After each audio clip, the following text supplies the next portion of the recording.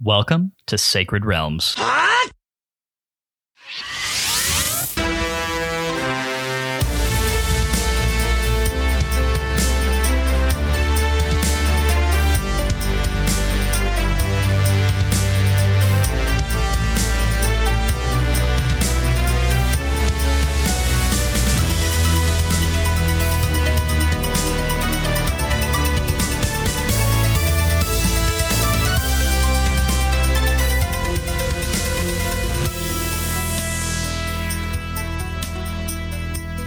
It's a great day in Hyrule, y'all. Welcome to Sacred Realms, a Zelda retrospective podcast. I'm your host, Lyndon Willoughby. I'm joined on this beautiful early Texas fall evening by my co-host, Matt Willoughby. Pod nights recording outside just truly don't get much better than this, Matt. Yeah, no, this is borderline perfect weather. I think I could go like 10 degrees cooler with a light jacket. Ooh, yeah, okay. And I know, look, we did the fire pit that one time, and it was all very crackly, so I don't know that we're going to be able to do that a whole lot more. It was really cozy. It was real nice. There was a vibe to that episode. It was worth it, but maybe not every time. Yeah. Oh, yeah. No, it definitely will be like a very once in a while thing. Yeah, I was going to say, if like every 10th episode is like a Song of Storms episode, then every 10th episode can also be a fire pit episode. That's totally fine. There we go. It's not a big deal. Of course, a person who is very shortly going to be experiencing even better fall weather than we currently are. Oh, yes. And who is just... introduced himself on the episode. Guys, you all know him, you love him. It's Max Nichols, my colleague, notable for being my colleague at Bungie. You're literally insufferable. Matt loves that. Who is here with us today and tomorrow will be in gorgeous autumn New England. Max, how are you doing tonight? I'm doing great. I'm really excited to be back in the pod. It's been a long time, and I'm also really excited to be playing Twilight Princess, which is somehow better than I remember, and I haven't played it in years. So good vibes all around. So we got a lot of background that we are going to need to catch up on, as we do always with the first appearance of a guest in a new game on the show. And I feel like it's probably best to get into some of that right now, because to be completely honest, episodes of Twilight Princess for us have already not been short. And Max Nichols episodes are notoriously not short on top of that. So I want to leave us room to really spin this thing out. Are you saying we don't have a lot of extra time to fill outside of what we already have to do? I don't think that dead air is going to be an issue on this episode. I think the odds of us finishing sub 2.5 hours are wildly slim. So that seems likely to me. So Max, I am just going to ask you, when was the last time you played this game? When the HD version came out on like release week or whatever. 2015. So I think that was 2015. Yeah. So then that was the second time I'd played it. This is now the third. And the first time I played it was launch in 2006. And was your launch copy GameCube or Wii? It was Wii. I went to midnight release of the Wii GameStop in Burlington, Vermont. Shivered in the cold for a while, and then they let us into the mall and hurried us to the GameStop. That was the only store that was open in that mall. There was like just this herd of nerds being ushered into the middle of the mall at midnight. Were they being herded like goats? Was anyone tackled? Like, did anyone have to like grab you by the horns and throw you around? They grabbed us and threw them behind them. Yeah, with our momentum. Yep. Okay. Good. We had to sumo wrestle for that Wii. Anyway, so I brought that home and played Twilight Princess on the Wii that night. So the first time I played it was with the mirrored world. And then, of course, since then I've been playing it unmirrored because I don't do hero mode. Yeah. In Zelda games. Yeah. Actually, so I should correct myself. The actual first time I played it was at E3 2006, where I stood in line for 3 hours and then played a demo of it for 5 minutes. What was what chunk of the game was the demo made of? I'm trying to even remember. I think it was mostly like intro stuff. Like, I think they had the fishing game, so that's not the intro, but they had like the actual fishing on a boat was part of the demo. They had some combat thing, which I think was from the first dungeon, and I think they had a horseback battle. Gotcha. Okay. So it was pretty good cross section, honestly. Which makes sense because that horse battle was we were talking about this last week. The horse battle was one of the big marketing beats for the entire game. I remember it was all over the posters and it was in all the trailers. And oh yeah, they so when they revealed it in E3 2004, it famously had a standing ovation, and the whole theater stood up and like roared at the return of realistic Zelda that everyone wanted in 2004. In America, at least. And there's a bunch of quotes from developers where they were like, holy crap, we didn't know people were going to be this excited. And like, I'm more energized than I've ever been in my life as a developer because people are this excited for what we make. And like, it's kind of cool to see those quotes. Yeah, sure. That's really fun. They had their like Avengers Endgame moment at that E3. Yeah. If anyone's listening and hasn't seen it, just Google like Twilight Princess reveal. And it's the one where Shigeru Miyamoto comes out on stage with a Hylian shield and the Master Sword. And that might have been the E3 where they revealed Reggie Fils-Aimé. Okay. I say as if he's like some product. But it was a good E3. There is a debate to be had there. They literally pull like a blanket off of Reggie Fils-Aimé on stage. We made our next CEO of Nintendo America in a lab. Here he is. My gosh. We're just kidding. We know Reggie Fils-Aimé is not an AI, nor is he some kind of Blade Runner. Evil replicant. Yeah. We know he's a real person with real hopes and dreams, personality, totally organic. We're all on board. He's doing great. President Bowser, on the other hand, he had to have come from a vat. Who's to say? Yeah. Well, with a last name like Bowser, there's no way Nintendo didn't hand grow him somewhere. Coincidence? I think not.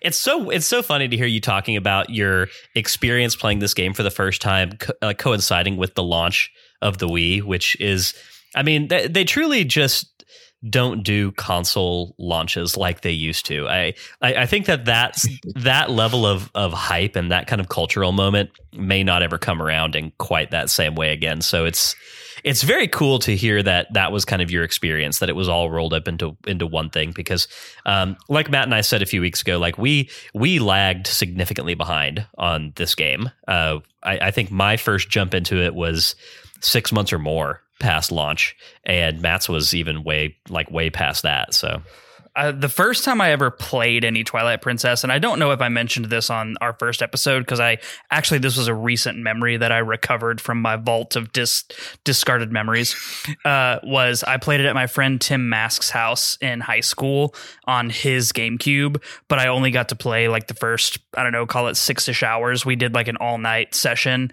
and Tim was one of those friends who is great for me because I like to play video games. I hate watching video games, but he got equal amount, and this is his words, not mine. He got equal amount of enjoyment from watching video games as like playing them. He's like the perfect target audience for streaming. I'm not. I don't like watching other people stream. God made all types, Matt. Yeah, so he was like totally chill to like sit there for 6 hours, up till like 3 a.m, watching me play Twilight Princess for the first time ever. So that. Yeah, that was. Well, and we now know exactly how much Twilight Princess you can get done in 6 hours. Not up to this point, you can't. I think I maybe got through the Fire Temple, like maybe. Yeah. Jeez. Yeah, it's funny because the GameCube was the last, like the GameCube and what else was that generation? PS2 and Xbox.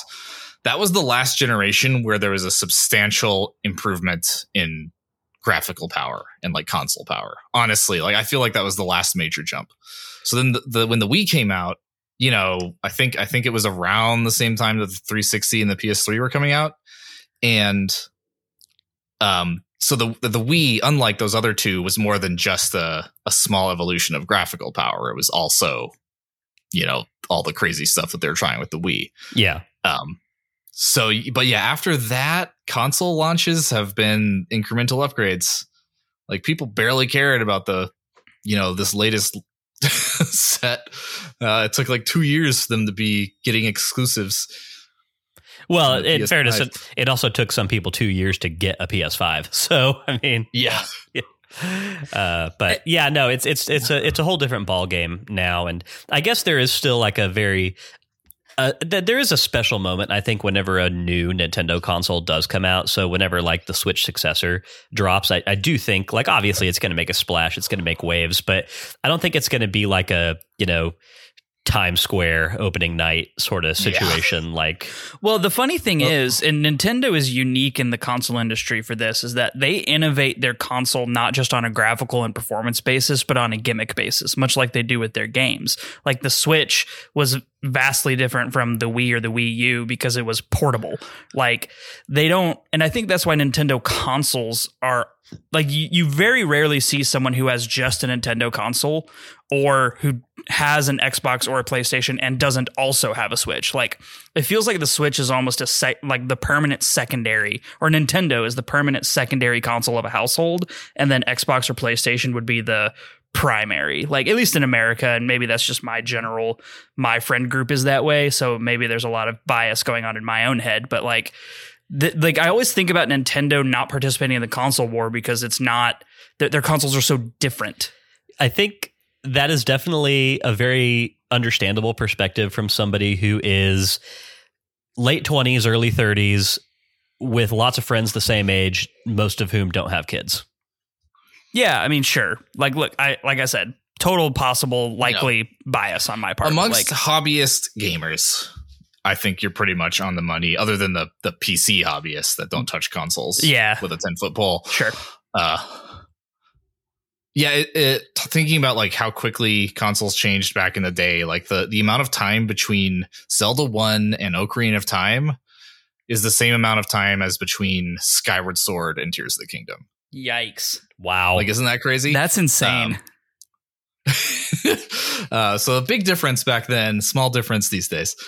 Yeah. Hey, I want to do a quick digression that you can totally cut from the pod that I really it's a question I have for Max. Go for it. So like, I actually never thought about this until you said it, but like the big jump in graphical quality from GameCube, Xbox, etc. to, or what did you say? It was from Nintendo 64 to GameCube was the big jump, or GameCube to Wii? Yeah. So like, I never really thought about that, but you're totally right. And I also think it's very interesting that Xbox and PlayStation are just like a continual iteration of here's the new console with more power and more graphics, but it's basically the same. And Nintendo's like, here's the same console with basically the same graphics, basically the same power, but it like acts totally differently. Like it's just a weird thing. And I also find it interesting, and this is something I've always found interesting about you personally, Max, is like how like the graphics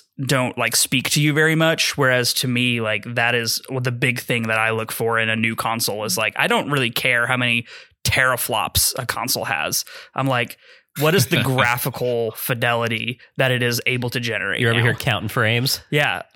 Well, not even frames, pixels mostly. Like, hey, what is the resolution that it can go up to? Can it do like large scale maps like The Witcher in high definition quality, ray tracing preferred, not necessary anymore, but like, especially on console, because you don't really get ray tracing outside of like high end monitors. But like, that's the stuff that I look for. And like, that's why the Xbox One X was so cool to me. It was like, I can play 4K 22 or 2400 hertz games now. And like before that was impossible unless you had a super high end gaming PC.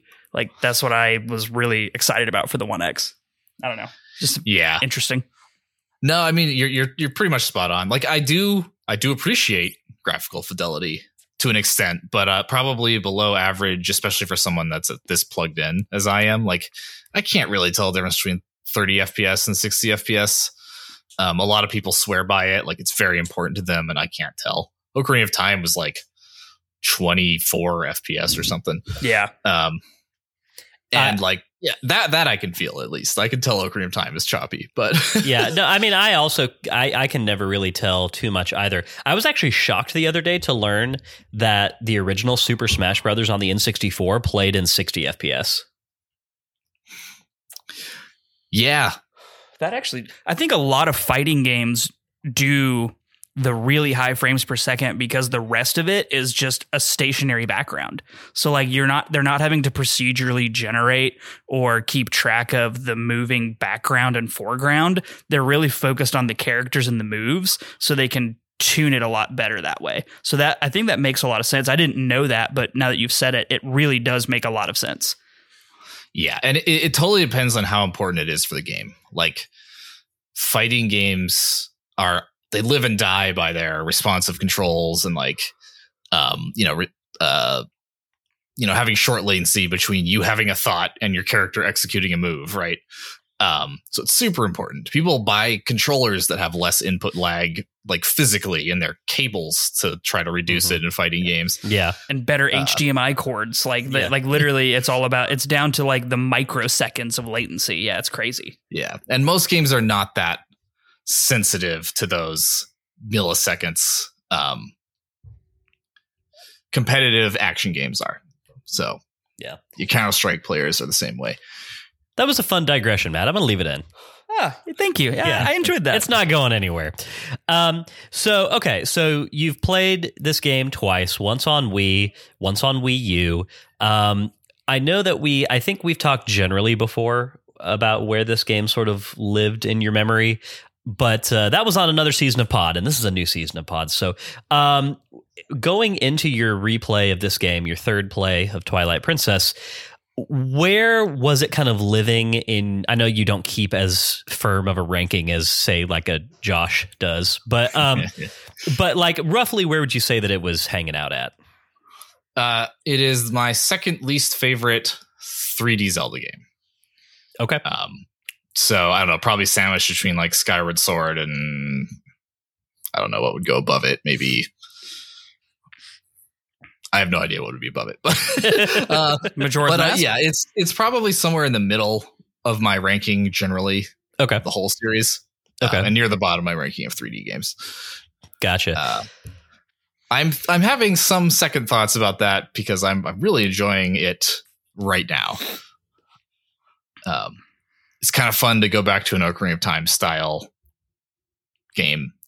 Honestly, for the first time in years. I don't think I've played Ocarina of Time, Majora's Mask, or Twilight Princess in years now. So I do think there really is something to that, just because, I mean, obviously we've played all those games recently for the pod, Matt, but also we've been just like, I've spent the last, I've spent the last 7 years basically of my life just like steeped in the Breath of the Wild convention of Zelda games. Like between the 3.5 times that I played Breath of the Wild all the way through, and then now all the time that I've spent with Tears of the Kingdom, right? Like just a lot of time spent with that style of Zelda game, and I love it very much. It's really great. But, Ocarina of Time was my second big Zelda game. It was my first big like 3D adventure game.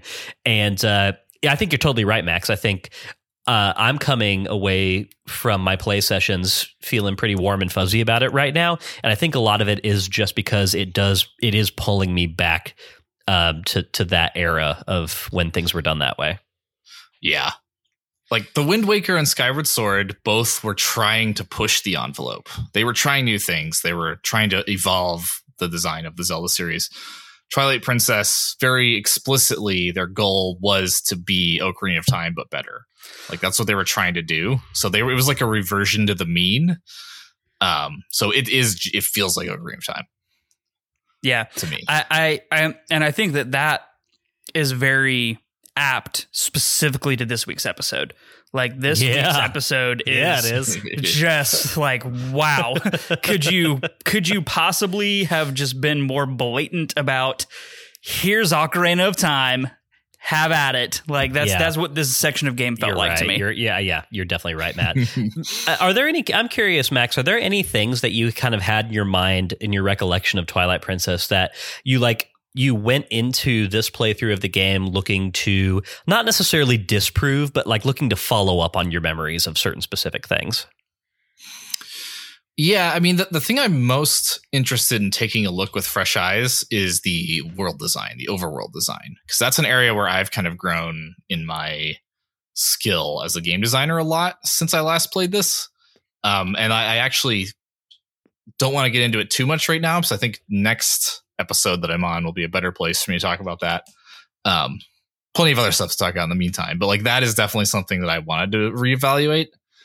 I'm not getting surprised too much though. It's mostly what I expected. Okay. And then the area that I wasn't like intentionally wanting to reevaluate, but I am reevaluating a lot is my appreciation of the writing and the character writing in this game.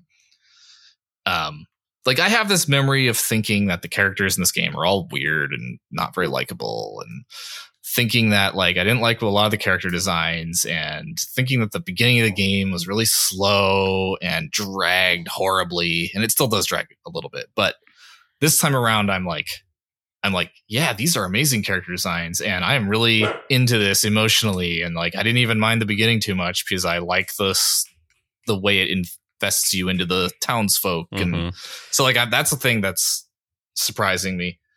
Well, and this was a thing that we didn't even talk about. We didn't even touch on this point in our first episode. We did talk about the extent to which the length of the intro was a historical point against the game.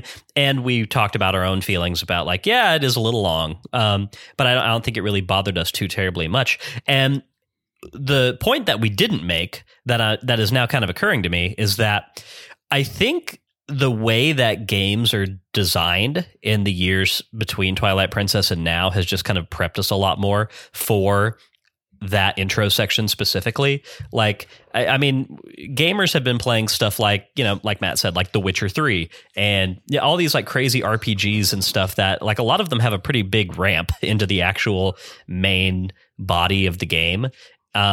And I think that's something that we're all just a little bit more used to now. Whereas, you know, like an Ocarina of Time, yeah, you load it up and in 15 minutes you're in the first dungeon or whatever, right? Yeah. I think you're right. It's definitely more standard nowadays. It meets people's expectations more than it did in 2006 for sure. Cool. Well, I can't wait to get into some more specific conversation about the stuff that we do in this week's episode, because for several different reasons, I think it's actually very appropriate for you to be on this episode talking about this section of the game, but also just this dungeon specifically. We're kind of bringing things full circle to the original appearance of Max Nichols on Sacred Realms, a Zelda retrospective podcast, which I really love. But let's go ahead and truck through the housekeeping and do all that kind of stuff. Real quick, before we do our scripted housekeeping bits, we've got our weekly recurring bit in which Matt and I catch you up on what beverages we are imbibing this evening. The one that we nearly forgot last week. Yeah, we nearly forgot last week, and I told myself I wasn't going to actually take the first sip until we did the bit this week. So call that motivation. Yeah. So Matt, you gave us the rundown last week. I'll go on this one. So tonight we are enjoying a pour of Old Forester Kentucky bourbon. It is the 1897 bottled in bond, which I'm a big fan of Old Forester products just in general. I don't think I've had too much from them that I don't like. Bottled and bond bourbons are ones that I really enjoy quite a lot. This is a Jackson Willoughby tidbit that he imparted to us not long ago, but if you ever see a bottle of bourbon on the shelf and it says bottled and bond on the label, that means a bottled and bond bourbon will always be 100 proof. Yes. So, which is good. 100 proof is just a real comfy place to keep. It's not. It doesn't kick you in the face too hard. It doesn't ride you to the ground. It's but it's also not weak. It's not soft. It's just nice, right in the middle. Yeah, absolutely. And I really like the color on this bourbon a lot too. It's nice dark caramels. Yeah. It's got good coloration. Yep. All right. Well, cheers, Matt. Here's to Kentucky. Cheers.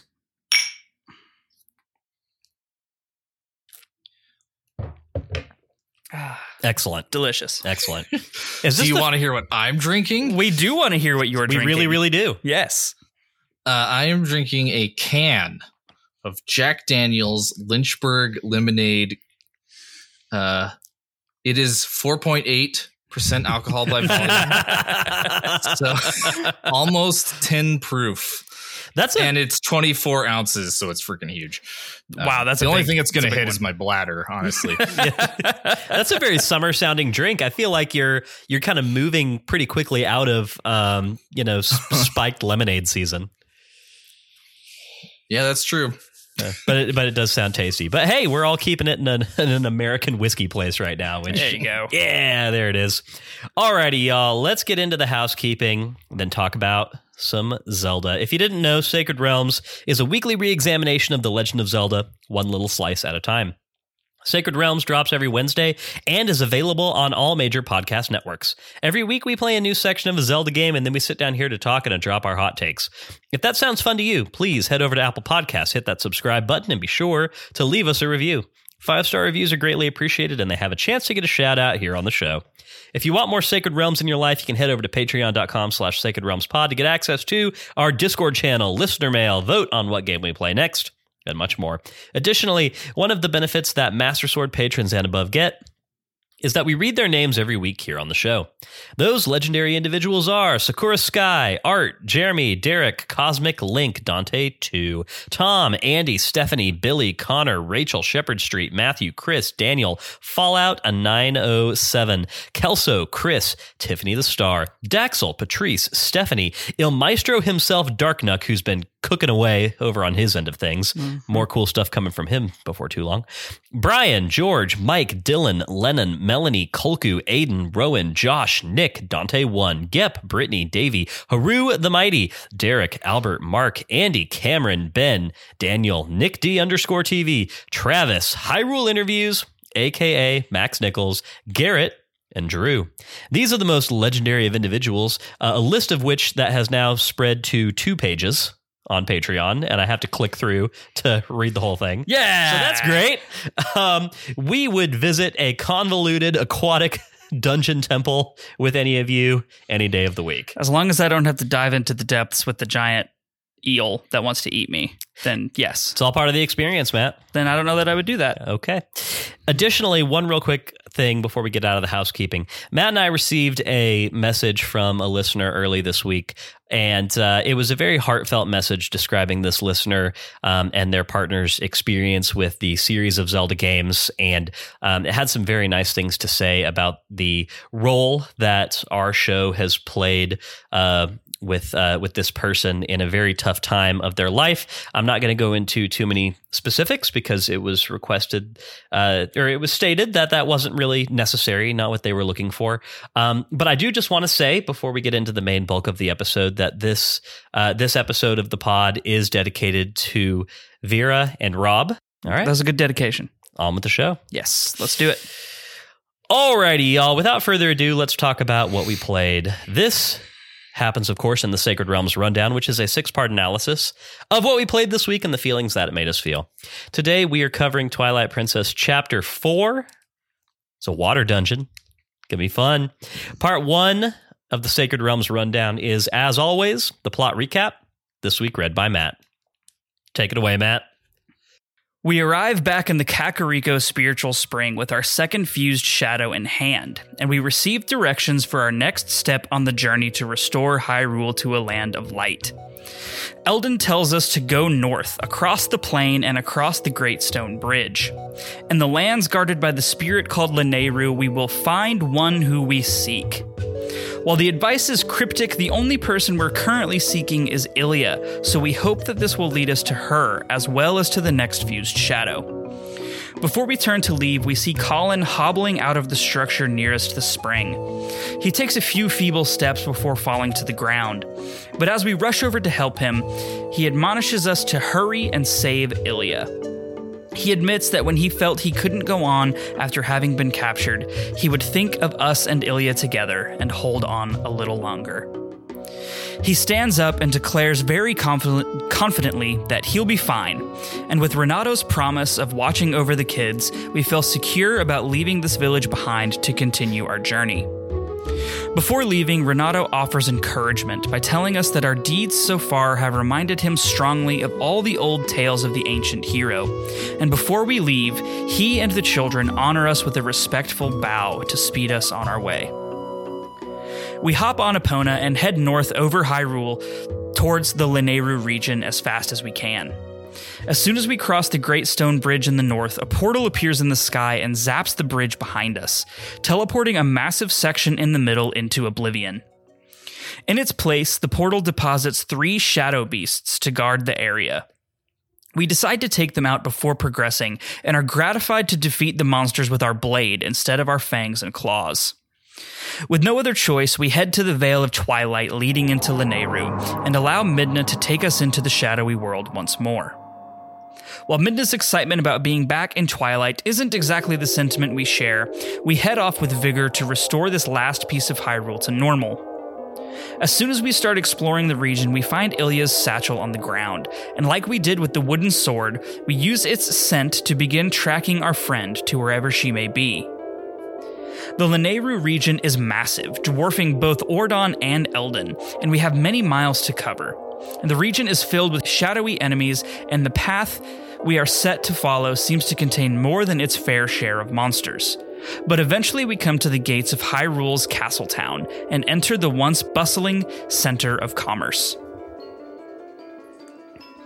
Even in Twilight, the town is full of people hustling and bustling about, unaware of the fact that they are currently in spirit form.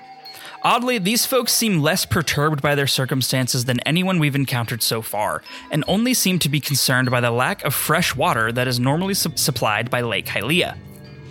The mutterings around us seem to point to an issue at the lake, and maybe even all the way up to Zora's domain, which is the source of the lake's water. But for now, our focus is on Ilya, and her scent is getting stronger as we explore Castletown. The trail leads to a doctor's office, but thankfully leads out from there and down an alley. We follow it all the way to a seedy little dive bar called Telma's, and luckily the door is cracked enough for us to nose our way in. We immediately see our dearest friend, seated on a box hunched over the prone form of a young boy. A towering woman stands next to Ilya, and they both seemed extremely concerned about the boy on the bed. We're so taken aback by the sight of our friend alive and well that we don't even realize at first that the boy is not human, but a member of the aquatic Zora race. We listen in a bit to what they're talking about and come to understand that the boy is gravely wounded and possibly even near death. The woman, who we assume is the namesake of the bar, mentions that the soldiers in the back room have been discussing some kind of issue, which she believes may be related to the Zora boy's appearance and unexplained injury. Ignoring Midna's jabs about our reunion with Ilya, we head to the back room to eavesdrop on the soldiers and see if we can learn anything useful. It seems this small group of soldiers is being sent, rather unwillingly, to scout out Lake Hylia to try to ascertain the cause of the water shortage. Since they're apparently unwilling to go, we decide to take it upon ourselves and investigate. So we head back out to Castletown and head through the gate back into Hyrule Field to make our way south to the lake. We trek over the large and empty field until we come to the Great Bridge of Hylia and see for ourselves the dire state of the kingdom's water source. The lake is basically dry, and only a small pool of water can be seen from the high ledge overlooking the enormous body of water. We start to cross the bridge, only to be stopped in our tracks by a foul odor that suffuses the air.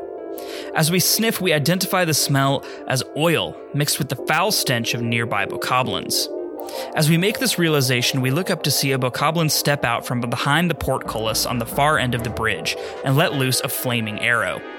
The arrow strikes the ground behind us, and we watch in horror as the entire bridge is engulfed in flame. The bokoblin lights the other side of the bridge in the same way, effectively trapping us between two oncoming walls of flame. With no way forward or backward, we climb onto the rampart of the bridge and leap, aiming for the last pool of water below, and hoping that it is deep enough to cushion our fall. The goddesses are indeed smiling down on us as we emerge from the cool, clear water unharmed.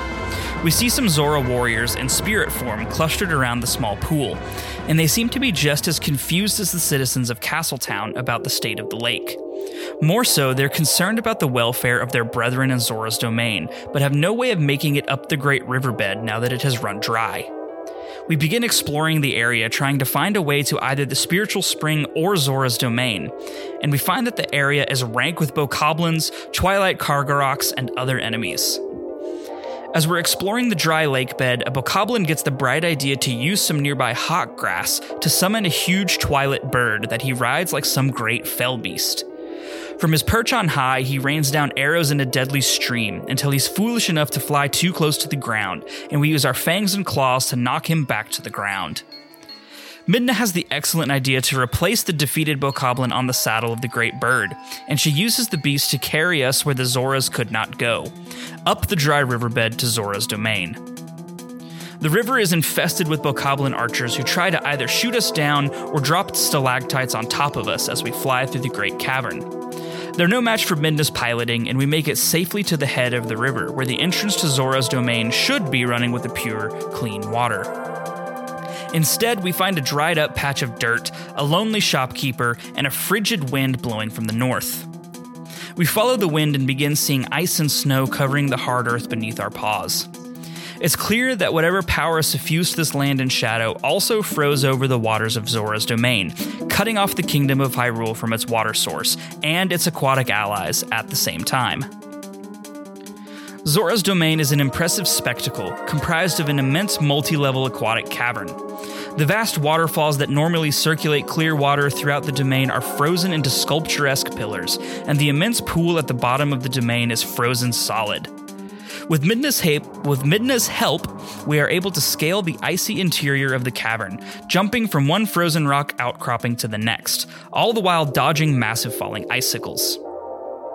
Once we are finally at the top of the cavern, we come to the throne room of the Zora royalty, which also contains the freshwater spring which feeds the entire domain, as well as Zora's river and Hyrule itself.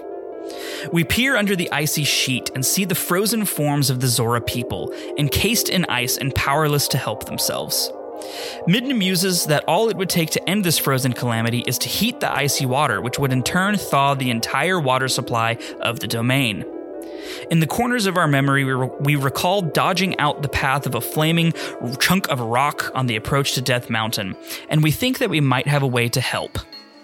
With the assistance of Midna's Twilight teleportation, we arrive back at the upper slopes of Death Mountain Crater and walk over to the immense stone that was hurled out of the volcano during an eruption.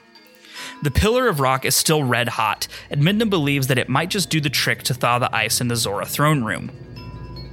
She pulls the massive stone through a Twilight portal into the throne room, and it crashes into the ice sheet, creating a cloud of steam and sizzling water. The flaming rock has done the trick, and the cold, clear water of the spring crashes forth throughout the entire domain. The frozen waterfalls give way to torrential flows of water. The rapidity of the ice melt is creating the deluge that Midna believes could carry us all the way back downstream to Lake Hylia. We're still concerned about the Zoras, but a quick look around the chamber shows that they are battered and exhausted by their time beneath the ice, but seem unhurt otherwise. Taking comfort in this, we turn to leap into the swiftly flowing water, but before we can jump, a voice calls to us from somewhere. We turn and see the spectral form of a beautiful Zora woman. She introduces herself as Rutella, former queen of the Zora people. She thanks us for saving Zora's domain and explains that she was recently slain by the creatures of Twilight. She is concerned because her son, the Zora Prince Rallis, was taken from the domain and she doesn't know his whereabouts. Seeing her beloved son return safely home is the last thing that Rutella's spirit needs in order to depart the world, and she begs us to keep an eye out for the young Zora. With this in mind, we take the plunge into the frigid deluge and ride the current all the way down Zora's river. We splash back into the massive bowl that is Lake Hylia, and find that our efforts at Zora's domain have restored the lake to its customary water level. With the entrance to the Lanayru spiritual spring now accessible, we doggy paddle to the massive island in the center of the lake and walk forward through the ornately carved stone entryway. The inside of the spring is unlike the resting places of any of the other light spirits, in that instead of being exposed to the open air, it takes up the entirety of a large cavern, the ceiling of which is a crisscross of the massive root system of the tree above us. Much like the other spirits, Lanayru speaks to us in a subdued voice, and bequeaths us the vessel of light, which we must fill with light essence in order to return the Lanayru region to its proper state. The Twilight bugs are scattered over a much greater distance this time than in the past parts of Hyrule, and before we are done, we have made journeys to Castletown, Zora's domain, and the bridges and docks of Lake Hylia. Exhausted, we look at the Vessel of Light and realize that one pod remains unfilled. Midna suggests that we investigate the area of the lake near the spring one last time, and sure enough, when we arrive back at Lake Hylia, in the middle of a raging thunderstorm, our attention is drawn to a massive ball of glowing twilight energy circling some nearby flotsam. Using our wolf senses, we are able to see the true form of the creature, which is a massive queen of the twilight bugs, larger by far than any we have seen yet. It buzzes angrily between the water and the sky, charging at us and attempting to skewer us with its massive stinger. When it gets close, we leap towards its grotesque body and lay into it with our razor-sharp fangs. Eventually, the malevolent insect crashes down into the water, stunned. We see an opportunity to deliver a killing blow by using Midna's Twilight lock-on attack and deliver one last chomp. The creature is dead, and the final orb of light is returned to the vessel. We're warped back to the spiritual spring and are face to face with the glowing light spirit Lanayru. Taking the form of a giant water serpent, Lanayru congratulates us on our successful attempt to banish Twilight completely from the lands of Hyrule. It tells us that the final piece of fused shadow can be found sealed at the bottom of Lake Hylia in an ancient temple, but it does leave us with a tale of warning. Lanayru recounts to us the myth of the creation of Hyrule, when the goddesses Din, Nehru, and Faror created the world and all life within it. Leaving the light spirits behind to guard the land, the place where the goddesses departed back to the heavens was called the Sacred Realm, and before long was beset by many looking to enter it and steal the golden Triforce that is held there. Among those attempting to enter the Sacred Realm by force were a tribe of powerful sorcerers who wielded a dark artifact with which they could cast terrible spells. The artifact was the completed fused shadow, and the goddesses feared that the sorcerers would be able to use its power to infiltrate the Sacred Realm. They therefore commanded the light spirits to intervene, and so Ordona, Faron, Eldon, and Lanayru came together and used their power combined to banish the tribe of sorcerers forever into a dark dimension. The fused shadow was seized and split into 3 pieces, hidden away in the depths of Hyrule, never to be used again. Lanayru wishes us well on our journey, but warns us finally that the fused shadow is dangerous and cautions us about using it and the corruption of power that it has. We step back out into the daylight, and Midna is anxious to proceed to the hidden temple on the floor of Lake Hylia. There's just one issue. The temple is submerged under fathoms of water, and even though we have a handy set of iron boots, we have no way to breathe under all that water. Midna reminds us that the spirit of Queen Rotella offered to help us in our quest if we could find her son Rallis, and this seems like the only potential way forward. Thinking back to the injured Zora boy that we saw in the tavern at Castletown, it seems likely that this boy and Prince Rallis are one and the same. On top of this, we know that a return trip to Castletown will allow us to reunite once again with Ilia, and so with more than enough motivation to justify the trip, we leave Lake Hylia, with the handy assistance of a nearby massive cannon, and traverse the plains of Hyrule back towards the bustling Castletown. Arriving back in the side street tavern, we walk through the door just in time to almost run face first into a bespectacled old man. This fellow is clearly a doctor of some kind, and he is regretfully and harshly explaining to a harried-looking Ilia that his medical knowledge doesn't cover Zora's, and he is of no help to revive the boy. Ilia is incredibly distraught, but even more alarming is the lack of recognition when she looks at us. Confused, we step forward into the tavern to listen in on the conversation, and we hear the barmaid explaining to Ilia that she has heard of a shaman in Kakariko Village who's supposed to have all sorts of healing knowledge that a regular doctor wouldn't. The nearby troop of soldiers at first seem very willing to escort the beautiful young Ilia to Kakariko Village, until a reminder from the barmaid that Hyrule Field is swarming with monsters sends them running from the bar in terror. The furious barmaid warns the cowardly soldiers against ever coming to her establishment again, and it's then that she notices us lurking in the corner. One look at our face tells us all she needs to know, and it's clear that we are resolved to help escort the sick Zora Prince and Ilia to see Renato. The barmaid introduces herself as Telma, and seems to have an inkling that Ilia is someone that we know. She explains that Ilia has completely lost her memory and has been beset with worry for the young Zora. She recounts that even though Ilia didn't even know her own name, she risked her life to help the Zora boy into town and has watched out for him ever since. The best option at this point is to get Ilia and Rallis to the safety of Kakariko Village on Telma's cart, so we head out to Hyrule Field to escort them across the monster-infested plains. Sure enough, the fields are swarming with monsters, and early on our journey, we fight another boss bokoblin riding a tusked boar. This big guy is smarter than his previous compatriot and uses 2 large shields to protect himself from our sword. But he isn't smart enough to avoid the sting of our new bow, and he quickly falls to our arrows.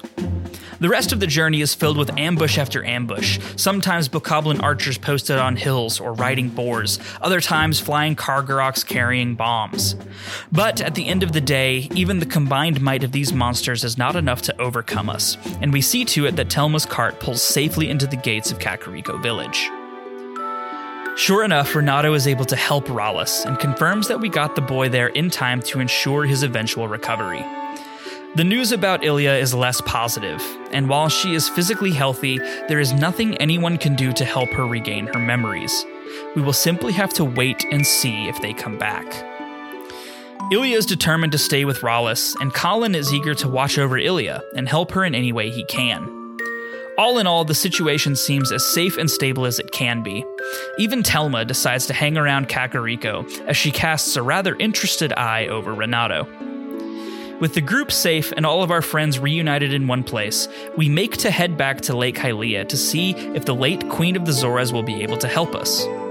But our question is answered before we take a single step out of the village, as the Queen's spirit appears before us and begins to guide us towards the town graveyard.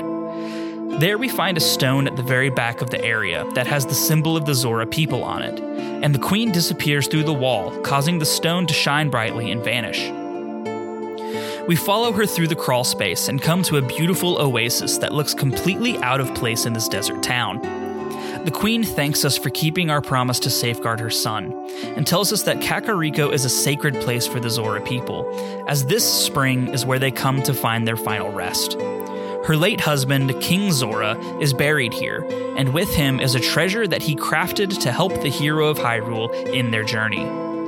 With one final thanks and a petition to tell her son that she loves him and is proud of him, the Queen's spirit fades away to join her husband in the beyond. The King's Tomb contains a unique set of scaled armor that we learn is called the Zora armor. This magical garment will allow us to breathe underwater like the aquatic folk, but also makes us more vulnerable to ice and fire attacks. We now have everything we need to explore the temple in the lake, so we leave the sacred resting place to head there. Before we leave town, we stop by Barnes's bomb shop to follow up on a letter that he sent us earlier regarding some waterproof bombs that he has invented. Feeling that these might be useful in an underwater temple, we fill up our newly purchased bomb bag and head across Hyrule to the lake. We waste no time dilly-dallying about and dive straight into the water to locate the underwater temple. The deepest part of the lake houses the entrance, but the Zora people have blocked it off to prevent the hordes of monsters that infest it from spilling out into Lake Hylia. With one of Barnes's bombs, we blast open the entrance and finally make our way inside the lakebed temple. True to our expectations, the temple is an aquatic haven for dangerous creatures. Electrified jellyfish, man-eating clams, chews of all colors, and fish that explode on contact litter the area and make exploration treacherous.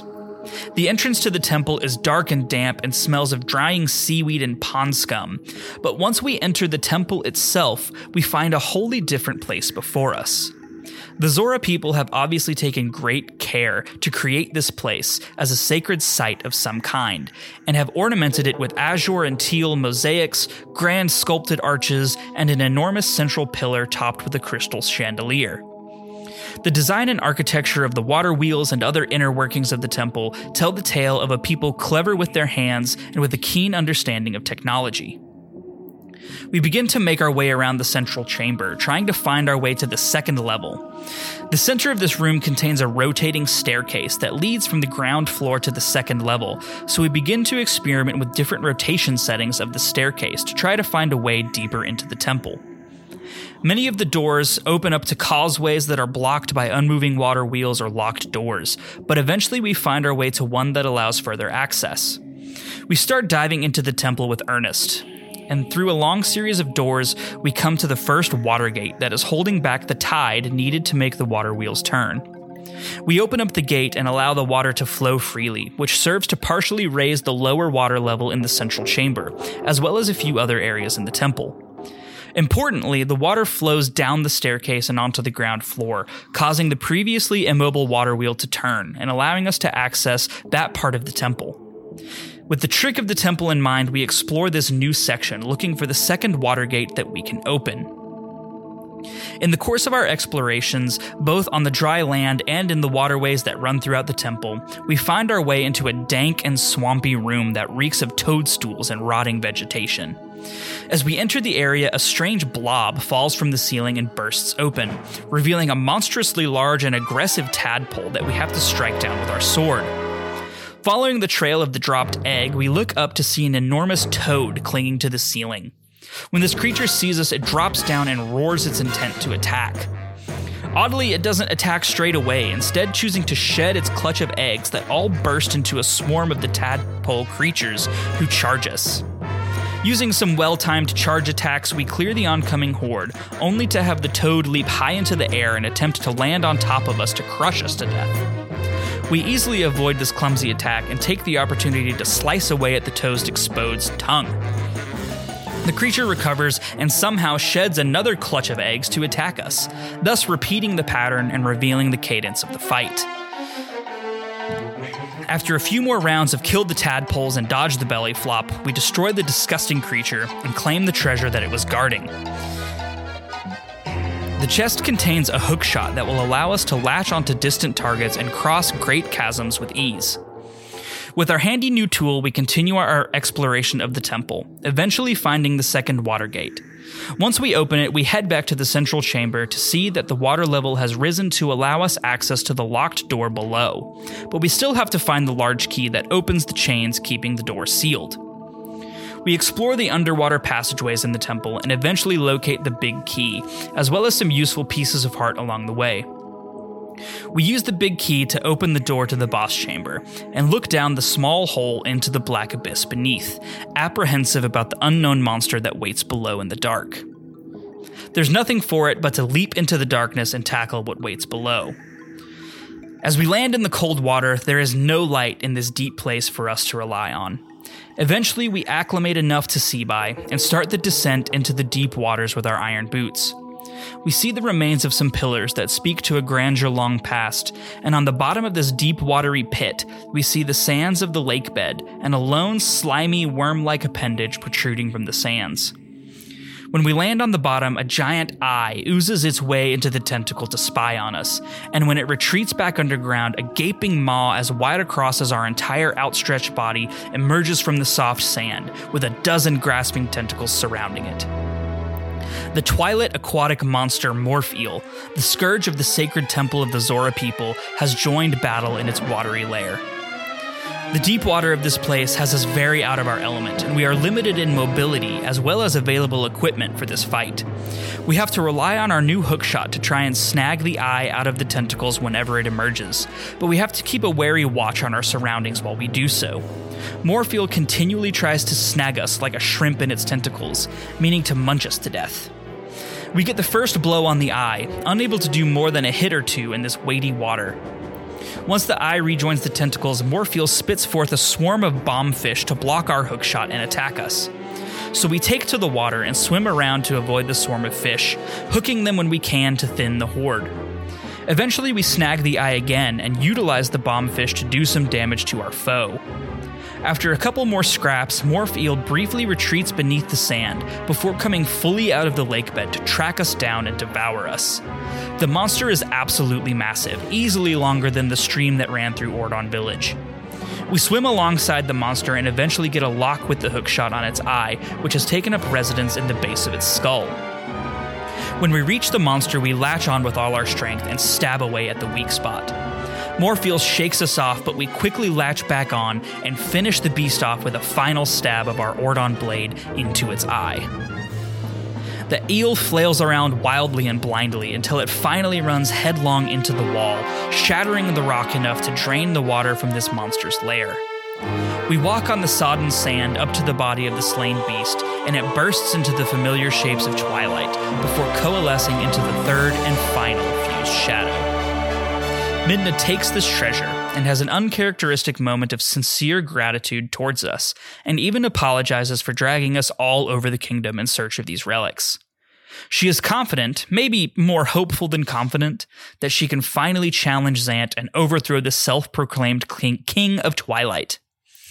After dealing with the beasts that these relics have created when separated, and remembering the warning that Lanayru imparted to us, we have more hope than ever before that these relics will hold enough power to truly challenge the King of Shadow. We grab the piece of heart from the beast's corpse and hop into the portal that Midna so helpfully created. And as we dissolve into the now familiar feeling of teleportation, we have more confidence and hope to restore the Kingdom of Hyrule than we have since we set out on this journey so long ago. Well done, as always, Matt. Oh my gosh. I should have checked what our timestamp was when you started that. And I'm not actually sure how long that went on for. I mean, just by pages, that was not as long as... No, that's a full page shorter than our Eldon region, and that was a full page shorter than the Faron region. So, you know, but I think by the time we're done with this game, maybe we'll be back to a decent length, but I don't have hope for that. I don't know. We'll see. Max, you got a front row to that whole thing. How'd he do? Oh, it was great. I may not have paid 100% attention the whole time, but I will listen to this episode later. You can be forgiven. It's okay. I barely paid attention the whole time, and I read it. So, yeah, I get you. Yikes. Yeah, I mean, seriously, though, you're a trooper, Matt. Like, this season is truly putting you to the test. I actually can't think of a game that's going to give you more trouble than this for the entire rest of the pod. Maybe Tears of the Kingdom. Maybe, but I really doubt it. So. Breath of the Wild wasn't this difficult. Yeah. Dang. Okay.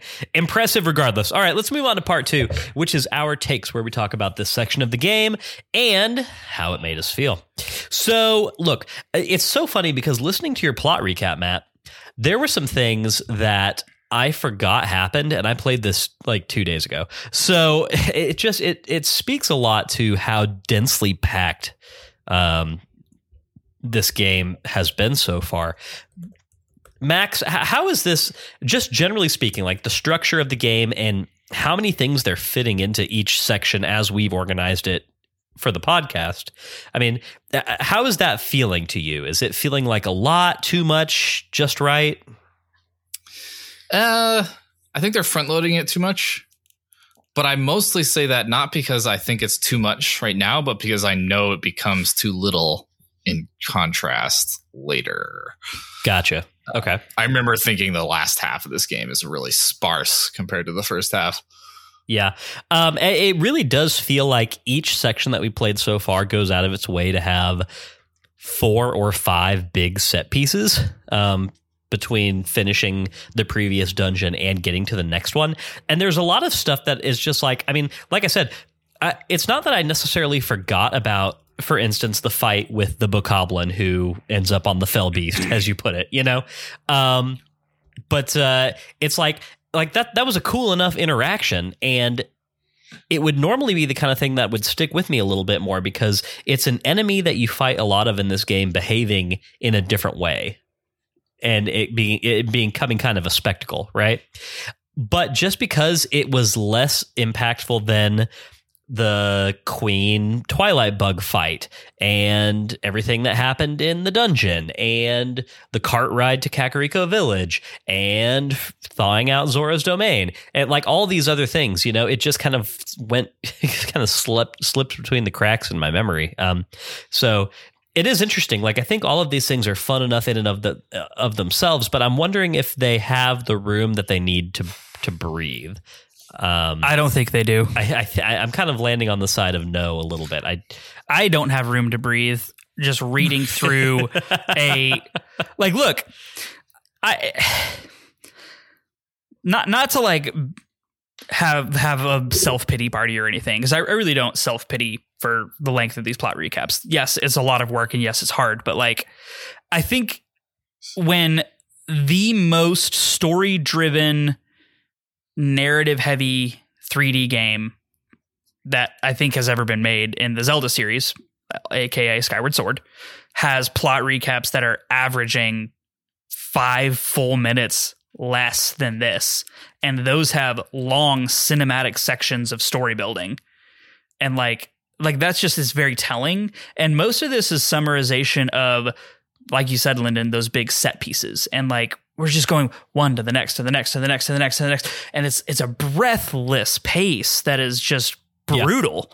Yeah. And like, you and I talked a lot about, can we split these episodes up? Like, we would like to, for our sake. I think this took me 4.5 hours this week to play the game, not including the 4+ hours that you and I collectively spent on the plot recap. Like, it would be very nice to split those up a little bit, but if we split them up, then neither section would have enough meat to really have a whole episode. Right. But together, it's so much that you're just like, it's hard. Lord. It's hard to escape the convenience of having dungeons be like the end point of an episode, right? Yeah. Like that just like the structure kind of falls apart a little bit if we're not doing that. Like once or twice we are going to have to do that. Like next week's episode, which I still haven't posted the revised schedule for. I'm going to do that, I promise. Like next week's section is not going to have a dungeon for this exact reason, but like for the most part, it's a format that's really tough to get away from. Like I don't know. What do you think, Max? Do you see a way for us to do this that's a little easier than how we're making it sound? I mean, I guess it would basically look like just committing to shorter episodes that don't have as much in them, but you know, half of the episode, if the episodes are all like 2.5 hours, then you're ending up with an hour and 15-minute episodes, and maybe a few of those scattered in the season wouldn't be too bad.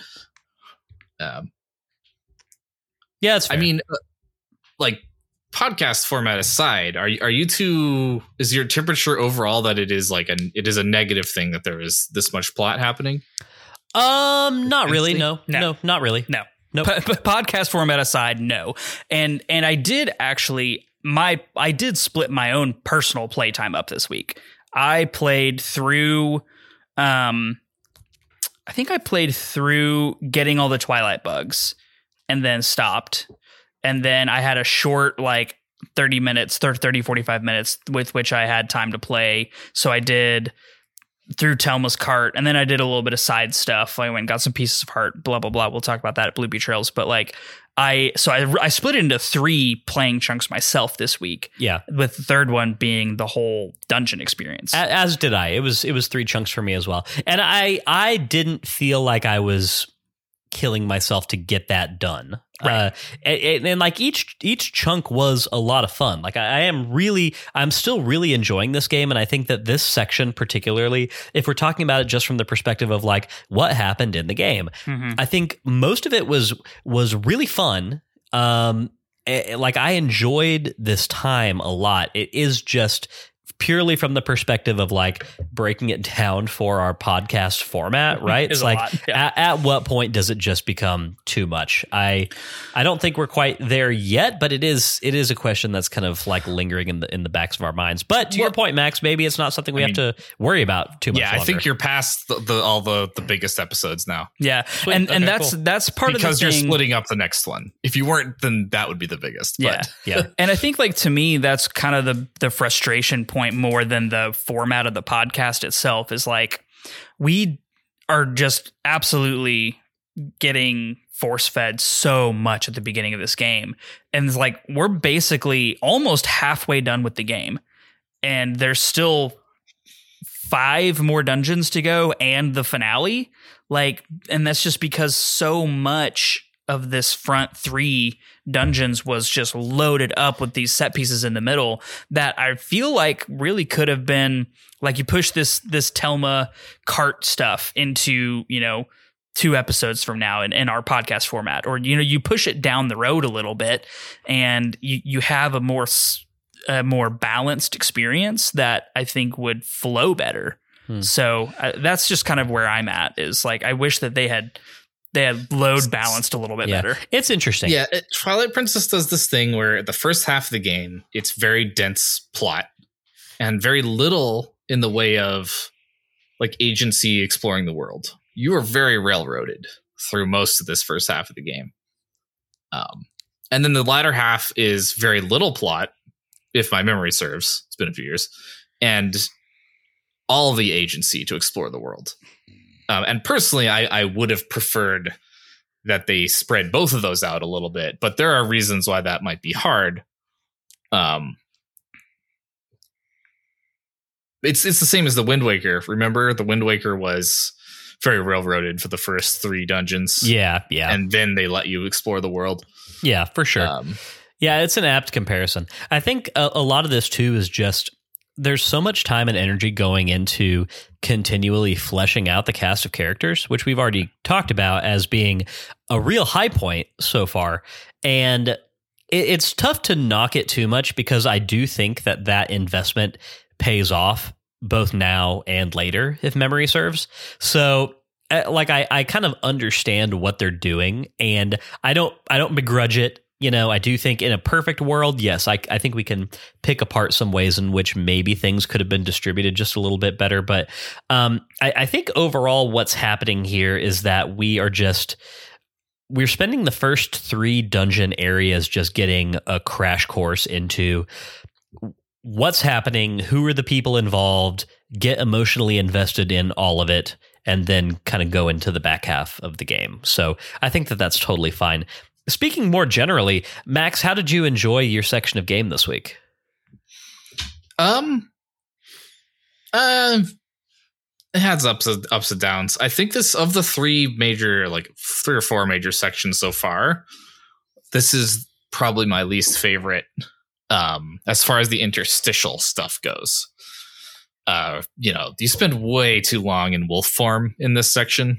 I was very wolf fatigued by the end of it. And I care less about the Zora than I do about the Gorons or Ordon, of course.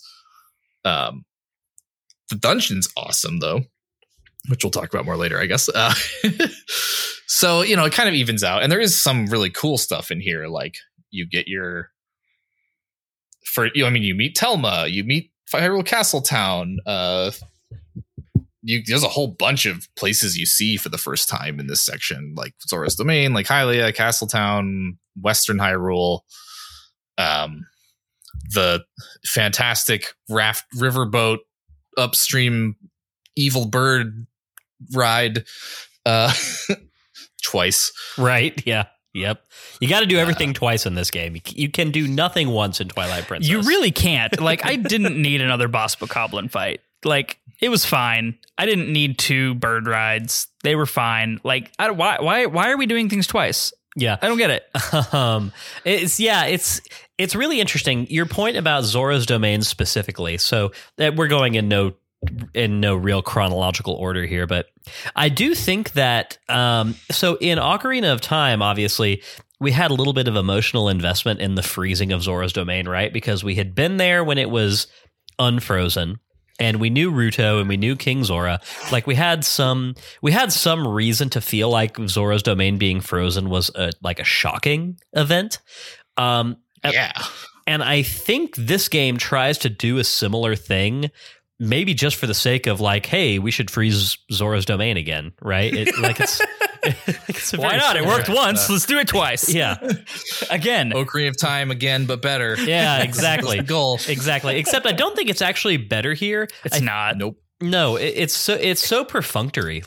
Maybe it's something about only seeing frozen Zora's Domain while you're in the Twilight that makes it feel. Hey, I'm going to pull the pod car over here because we're out of order, and I want to go back and talk about Hyrule Field in general as Wolf Link. And this is something you and I talked about, Lyndon. So to Max's point, like he just said, very fatigued out on Wolf Link by the end of this section of game.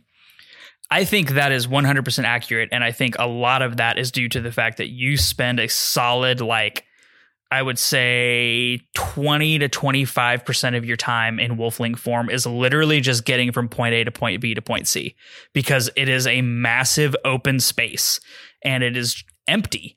Yeah. It is just how fast can I get across this field while smashing A to keep in my sprint. Doing like, your bark sprint. Yes. And it is pointless. Like every single time Midna makes her little yeah. noise. Yeah. The sounds, that noise. My fiance looked at me and she goes, "Why does that sound so sexual?" And I was like, "I don't know. I didn't make the noise. I'm sorry." So yeah, we ended up muting that for a while. Well, between that and the clunk of the iron boots, right? Yeah. Yeah, no, there was a lot of this game that was played on mute while my fiance was kind of looking at me side eye a little bit. So, Okay, so cool, very quick tangent. Do you know why Midna is in this game? No, I really want to know. Yeah, I want to know. Okay, lay it on us. It's because when you're in a four-legged form and you're looking behind your character with a third-person camera, all you see is the wolf's butt. So they gave a rider to Wolflink. That's why Midna exists. That's actually kind of hilarious. So you have something to look at besides a wolf's ass. Instead, you get an imp's ass and a wolf's ass together. It's hysterical to me that wasn't even just like the basis of the conversation was, hey, should we have a companion character in this game? That's a thing we do a lot of. Maybe we should talk about that, Like, okay. So, Miyamoto famously has a thing, like a philosophy where like a good design choice is a choice that solves multiple problems. So I'm sure there were other reasons as well that they have Midna, but that was one of them. Freaking hilarious. I mean, look, last week we talked a lot, Max, about Wolflink sections and why we felt that they were kind of coming up short. And I think like we had one or two things that we were able to clearly articulate, like, yes, Wolflink combat's not great. There's not much to it. It's not even necessarily the movement. I think we've figured out, like, Wolflink moves fine. There's nothing really wrong with it. There's just something about it that keeps the whole thing feeling pretty mid while you're Wolflink. And I'm wondering if your professional game design expertise can kind of help us give a firmer voice to why that is. I don't have a firm diagnosis here, but I think the real meat of the problem here is just that the things you do when you're Wolflink are not generally exciting. It's chasing bugs, it's sneaking, it's not being able to interact with anyone. It's you're looking at the world through a sepia filter. Like, it's kind of, you're not doing things that are very exciting. You're not doing things that fulfill the fantasy of a wolf, right? If you were to ask yourself, like, what would be cool about playing as a wolf? It isn't pouncing on bugs, right? And it's not pressing A to grab onto a Twilight beast twice to kill it. While nothing else happens in combat. Like, you want to feel like you're fast. You want to feel like you're in control of yourself in combat. Like, you want to feel ferocious. And like, the game doesn't really give you any of those things when you're in wolf form. I don't think. I also actually do think that controlling as Wolflink feels pretty bad. Really? Okay. I totally agree with that. Yeah, like the same year that this game came out, there was another game, Okami. Yeah, that it was, you played as a wolf. It was a Zelda game essentially in terms of structure. It was released in 2006. It was a better Zelda game with a wolf in 2006 than Twilight Princess was, I think. But in that game, when you play as a wolf, like, you're fast, you're powerful, like, it feels amazing to run around. Hypothetical question for you two. Imagine if you played as a wolf in the Wind Waker. Do you think that would feel better? I mean, I want to say yes, and that is simply that is simply because I still stand by my, like, the observation that I had about Wind Waker versus Twilight Princess controls for this entire podcast. Like, I talked about this so many times. And especially while we were playing Wind Waker, I still feel like Wind Waker is just a better feeling game than Twilight Princess. Like, the way that Link moves and controls and, like, the fluidity of things and the precision of things, feels way more dialed in Wind Waker, and I'm just assuming that that would also carry into a Wolf Link situation if it had happened in that game. Mm-hmm. Yeah, I mean, that's kind of where I land too. Oh, go for it, Matt. Yeah, I was going to say, I agree. I think so far my biggest consistent complaint about Twilight Princess is I think the controls kind of across the board feel stiff and clunky and not great. It's got a clunk to it. Yeah, like it really does. It really does not feel polished. And I don't know why. Like every Zelda game I've ever played, even Ocarina of Time, felt smoother than this game as far as controlling your character, controlling your horse, controlling your items, like aiming was smoother. Like all of it was just smoother in every other Zelda game I've ever played, except just in Twilight Princess. It's very jittery, clunky, like not precise. Rolling in Phantom Hourglass smoother than this. No, I don't. No, absolutely not. I don't mean that. I take it back. I mean, I can explain some of that. So the thing that Twilight Princess that is in tension in Twilight Princess is their desire to be realistic. Like Ocarina of Time wasn't realistic. It was just like it was N64 graphics, right? Like nobody thought of it really as realistic because nothing was realistic in 1998. But once you get more realistic proportions and movement, you start running into problems like well, I mean, you run into uncanny valley stuff, first of all, right? Like the more realistic the characters look, the more wooden their lack of expression looks. Like the characters in this game's facial expressions, most of the time, generally feel more clunky to me than like Ocarina of Times did, even though Ocarina of Times are way lower fidelity. And that's because of the uncanny valley thing. But that extends to animation and movement as well, where like they were valuing an illusion of realistic momentum and like stride and like skeletal movement and stuff to a greater degree than they did in any Zelda game before or after, I would argue. And that kind of just puts a bunch of constraints on them where they kind of like make small compromises to stuff like responsiveness and like how quickly can your character turn around and how quickly can you go from a stop to a full sprint. Like they make those things just a little slower because they don't want it to look too weird in a realistic art style. I think proportionally Link is taller in this, like in terms of the size of the space he takes up and the size of his model. I think he's taller than he is in like Ocarina of Time, which means that like it's slightly harder to judge like where you're standing in relation to enemies around you. Because like it's easiest to judge if it's like top down and like you're a square, right? Like that's when it's easiest to judge spatial relationships. And the further you get away from being like a perfect sphere and top down, the harder it becomes. So very tall characters in third person are really hard to evaluate like visually in space. Yeah. Yeah. And the funny thing about all this is in the pursuit of quote unquote realism, you know, at the time, Twilight Princess may have been hailed as realistic Zelda, right?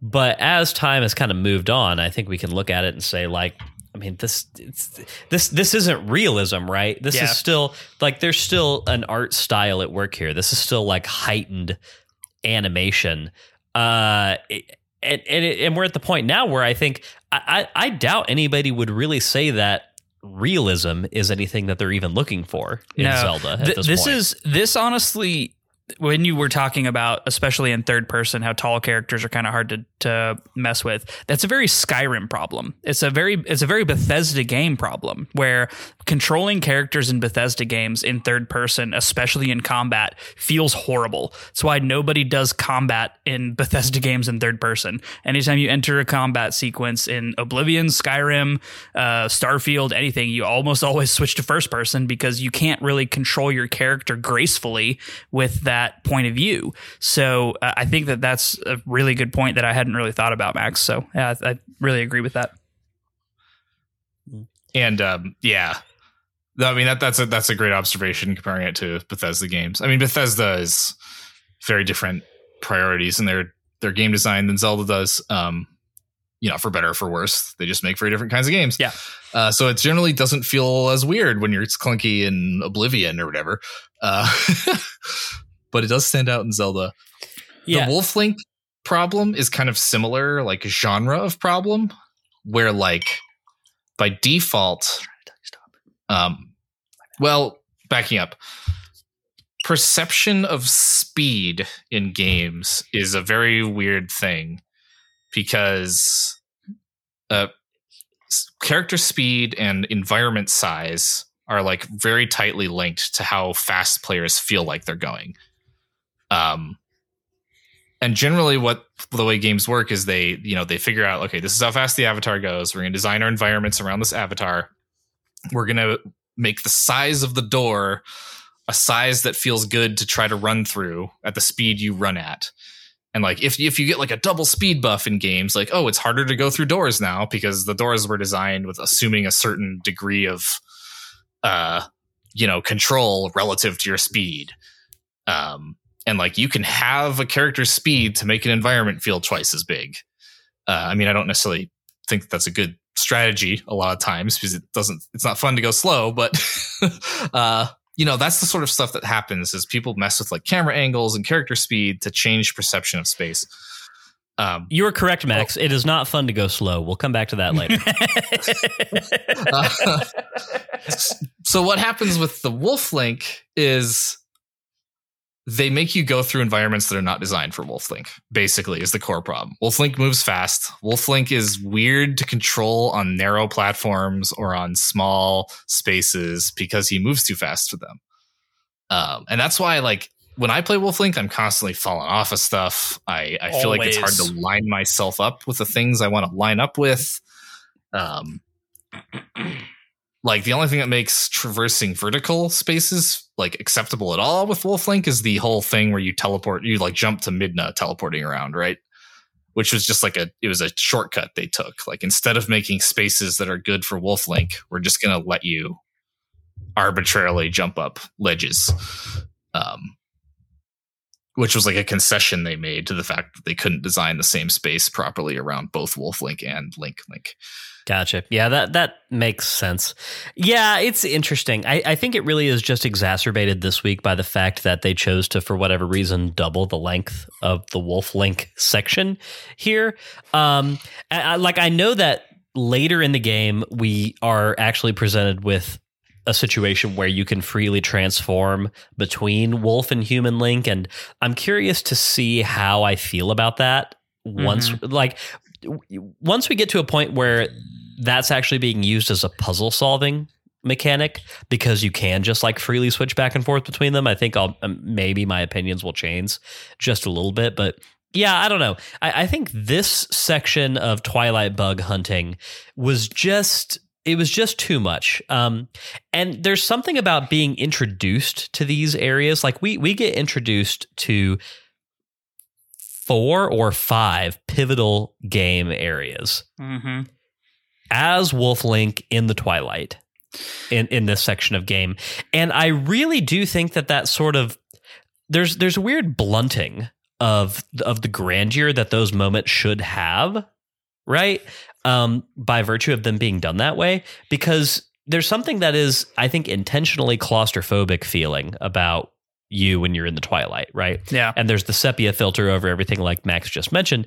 All the corners are kind of dark. Everything feels more closed in. Yeah. Even when you're in Hyrule Field, like the edges of your maximum vision are more blurred by darkness. So while you're traversing this massive, open, empty, soulless, featureless space, it feels like you're just going a mile at a time, and you're just like, it's just another mile. It's just another mile. And I'm not sure what the solution is here, because the entire narrative hinges on like, oh, Hyrule has been subsumed in Twilight and you have to fix it. I can't think of a way that it would have worked for us to visit these places prior to them being bathed in Twilight. But I do think what we're missing here is the big, like the sweeping intro moments of like Ocarina of Time or Majora's Mask or whatever. It's like, right, yeah, exactly. It's like, hey, Lake Hylia, here it is. It's huge. It looks awesome. You know?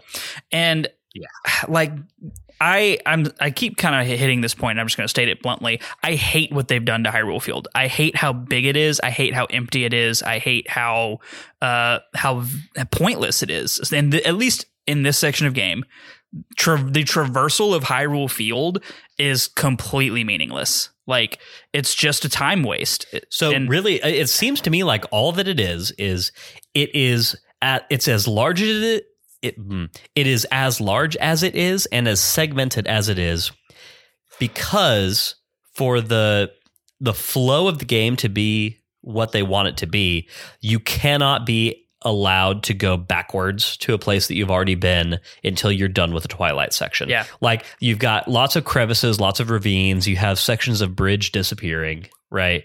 Like, they have it segmented off basically by the chunk of the early game that you're playing. Yeah. Yeah. I mean, they're doing a lot with this. Like, there's a lot of things they're trying to accomplish with the way this design works. Each chunk is a different loaded set of stuff. You know how all the chunks are connected by these like S-shaped passages? Yes. Like, you, from the beginning of one passage, you can't see into the beginning of the other end. You have to like go around a corner in the middle. And that's because there's a loading pop, probably. Like we do the same thing in Destiny. But so it's segmented up, and like some of the stuff that allows them to do is segment your gameplay as well. Like, it's easy for them to put like a bottleneck, like a locked gate or something.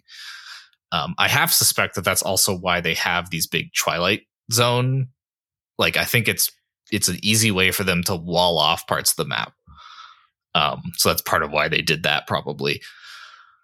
But yeah, like, if you think about Ocarina of Time's Hyrule Field and compare it to this, Ocarina of Time's Hyrule Field is way smaller. Like, each of these cardinal direction segments are as big as Hyrule Field was in Ocarina of Time, but altogether it still feels smaller in Ocarina of Time's Hyrule Field did to me as a kid. Part of that is nostalgia glasses. But I do think there is something about the segmentation of it. Like, it does feel closer, and it feels like the walls and the cliffs are closer to you in this Hyrule Field than they are in Ocarina of Time. Like, in Ocarina of Time's Hyrule Field, you can see all the way from one area. Like, you can walk out of Kokiri Forest and look all the way over to Hyrule Castle or to Death Mountain or to, you know, the Gerudo Desert end of things. Like, it just feels vast in a certain way. And I don't think that this incarnation of Hyrule Field feels vast at all. Yeah. Perception of speed is another part of it. Density is part of it, because that changes your perception of how big a space is how densely populated with things that matter it is. I think a big part of it is that there aren't moments that are memorable and feel grand, like you were mentioning, in the field. Like, at no point so far in this game have I ever been like, wow, look at that, like in Hyrule Field. And like in 1998, I did that all the time in Ocarina of Time. You know, in Breath of the Wild, we're doing it all the time too. But like this one, no, you know, it feels like the same place, the same things in it everywhere you go. Yeah.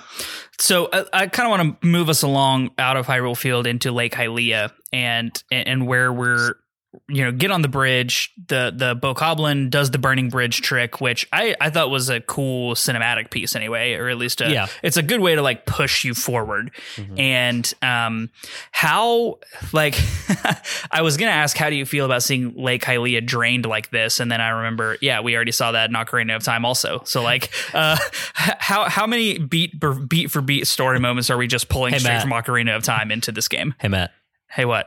This is looking strangely familiar. It's because we've been here before.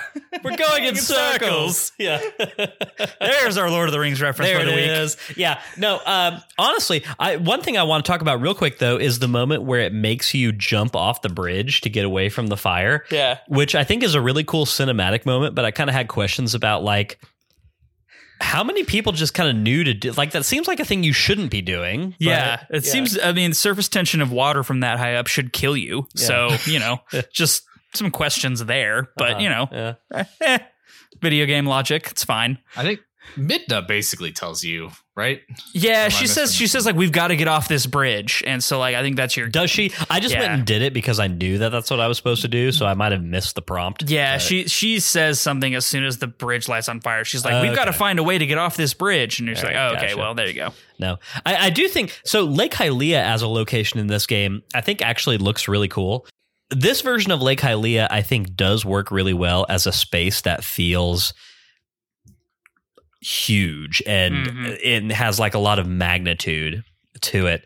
I do think it's really interesting. I just like a continuity of the space from Ocarina of Time to this one. I know that's not like our primary concern, but it's like, it is interesting to me that even when the lake is full, quote unquote, it still only looks like it's half full. Yeah, like it doesn't come up to the bridge. The bridge is still like a solid, probably like 300 meters above the water. Right, yeah, exactly. Like it's huge, yeah. It's interesting. But like I really do like this incarnation of Lake Hylia. There's a lot of fun stuff to get up to around here.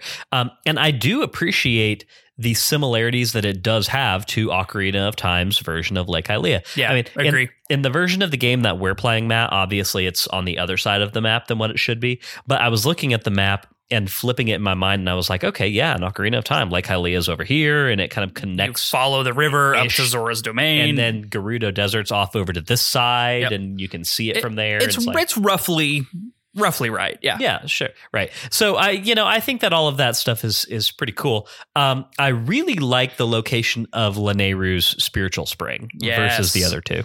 I also really liked that one. I think Lanayru's spiritual spring is really unique and cool. The similarities between Ordona, Faron, and Eldon's springs, I think was a neat narrative through line. Like, it has a visual identity that you immediately know what it is, and I think that's useful early on in the game. You're like, this is the thing that I'm supposed to be looking for. So I think that that's useful, and I like that they mix that formula up visually. And I also think that it's appropriate to Lanayru being, he feels like the chief of the light spirits because he's got the largest area. He seems to be the largest. He's got the most grand spring, and he's the one that imparts the whole story about the fused shadows to you. He's a lot more land rich than the other light spirits. Yeah, exactly. He's got a high real estate value. Yes. Yeah. Yes. Good for him. He invested properly back when land was real cheap. He bought it real low, and now it's just appreciated over time. So he's really like leaning into that generational wealth concept. Exactly right. Yeah. Good for him. Anyway, I really like Lanayru's spring. And I think it's interesting that you don't just get to go straight to it. Like, as much as I don't, and I think now we can move back into the conversation about Zora's Domain. I'm sorry. I'm trying to like steer the podcast in a more linear direction. Keep us on track, Matt. Trying my best. I think it's interesting that we don't do the formulas mixed up again with not going straight to the spiritual spring and getting the Vessel of Light. You have to like unlock it by doing a thing. And I like that. I don't think the thing that they made you do really emotionally works, back to what y'all were both saying before I turned the podcast around. And seeing Zora's Domain frozen in ice, flying up the dry riverbed while cool was like kind of neither here nor there for me. And then getting up there was like, oh, this again. And like, it's just the emotional, you know what the bird / fell beast flights up Zora's River felt like to me, Matt? No, tell me. You won't actually, I don't think, get this. Max, This might mean something to you. These felt like a section of the game Bomberman Hero with the soundtrack of Rayman 64. I totally remember both of those games. What are you talking about? We played those a ton. Okay. Well, I haven't played Bomberman Hero, so it means more to Matt than me. Yeah. There you go, Matt. I win. I don't. Bomberman Hero is one of those. So actually, Bomberman Hero and Rayman 64 were like frequent flyer blockbuster rents Yes, for me. we rented those games a lot. And I've played Rayman 64 as an adult, and I actually still really like it. But Bomberman Hero, I would need to go back and check that out again and see if there's actually anything there. I remember thinking it was great, but I don't know if that's just because, like, you were as also a kid, 10. all video games were great to an I extent. did not know there was a Bomberman game for the N64. Yeah. There were two. There was Bomberman 64, which I did not vibe with. As a 10-year-old, I could never understand how to play it. But then Bomberman Hero was like more of an adventure game, and you had like multiple Bombermans that you could do that had different and, like, abilities. ships, and there were like flight sections. Yeah, you got to fly a ship that shot bombs and then they dropped, like you were basically flying a Y-wing. Yeah. But anyway, It's the cool. soundtrack for these little snippets is straight out of Rayman 64. Yeah. I remember. Excuse me, Rayman 2: The Great Escape. It was not called Rayman. Man, I remember 64. that game. That was a lot of fun. Yeah, it was awesome. But anyway, these little flight sections are weird to me. Like, it's not that I disliked them. They were fine. Tonally, they're odd. Tonally, they don't make sense with the rest of the game. Like, it's very weird. Yeah. I'm just wondering what the decision was like, what the decision-making process was like to get us to this point, because I don't recall us doing this again in the game after this point. And even if we do maybe do something like this one more time, it just feels so incongruous with, like, I don't know, general Zelda design philosophy. I mean, did this zig where it should have zagged for you as well, Max? Yeah, it honestly was just kind of annoying. Tonally weird. Gameplay is clunky. It's really frustrating when your fell beast doesn't control how you want it to, and you run into a wall like 90% of the way through it. And then start all over again. Yep. I will say the punishment for failure is like surprisingly lenient. Like, no hearts lost, no game overs can be had here, I don't think. It's just kind of like, hey, we really want you to do this correctly, and we're not going to punish you super harshly if you don't, but you really do have to do this right. So we're just going to keep putting you back to the beginning of it. It's okay. Take as much time as you need. There is a mini game later on where you go back down this river and you're like shooting balloons or something, but I don't remember if you're on a bird or on a boat. You might be on a boat at that point, so maybe it's not setting anything up. But it feels like a very weird aside to just like slot into the very middle of this whole section. And I guess maybe the impetus for this was just, we have Zora's Domain separated from Lake Hylia by such a vast expanse of like land. We need to have something that gets you up there. I feel like a warp tunnel probably would have done it just fine, but what do I know? You climbed into a hole in Zora's Domain in Ocarina of Time and popped out in Lake Hylia, and it didn't bother no one. I know, right? So anyway, look, it was fine. You know, it took me 10 minutes combined maybe to do both of these. So it's not putting me out too much. I do think it's a little strange. Zora's Domain is interesting to me. So by the end of this chunk of game, I had still not been to Zora's Domain free of the Twilight. Like, you go there and you thaw it out, right? And then you have to go back again to get the bugs. But I still don't really have a familiarity with this location past you getting rid of the Twilight, because I never went back up there. It was way far out of the way. And I don't know. Like, I think There's a kernel of an idea here that I keep coming back to that is really bugging me, where not getting the foundational familiarity with any of these major tentpole regions of the map is creating somewhat of a negative experience for me. Just in terms of me like creating emotional bonds with this world and with its spaces. I don't know. Maybe I'm crazy. Maybe no one else feels that way. No, I feel exactly the same way. I think I mentioned way earlier that I don't feel emotionally invested in the Zoras. And that is definitely true. Like I feel like I'm a rock skimming over Lake Hylia here. Yeah. Right. And Zora's domain is kind of this weird, very vertical, hard to traverse. Like it doesn't feel like a town, doesn't feel like a place where these characters live. And then you kind of don't really get to meet any of them. And then, you meet a ghost of a character that you never get to meet alive. Canonical first appearance of a red Zora, though. This is a Mifa forerunner. Yeah, it's which true. is cool. I mean, she's got a really cool design. Yeah, her character model is really cool looking character. Yeah, Rutella looks really cool, and I do like this whole plot line of rescuing Prince Rallis and kind of putting the spirit of Queen Rutella to rest.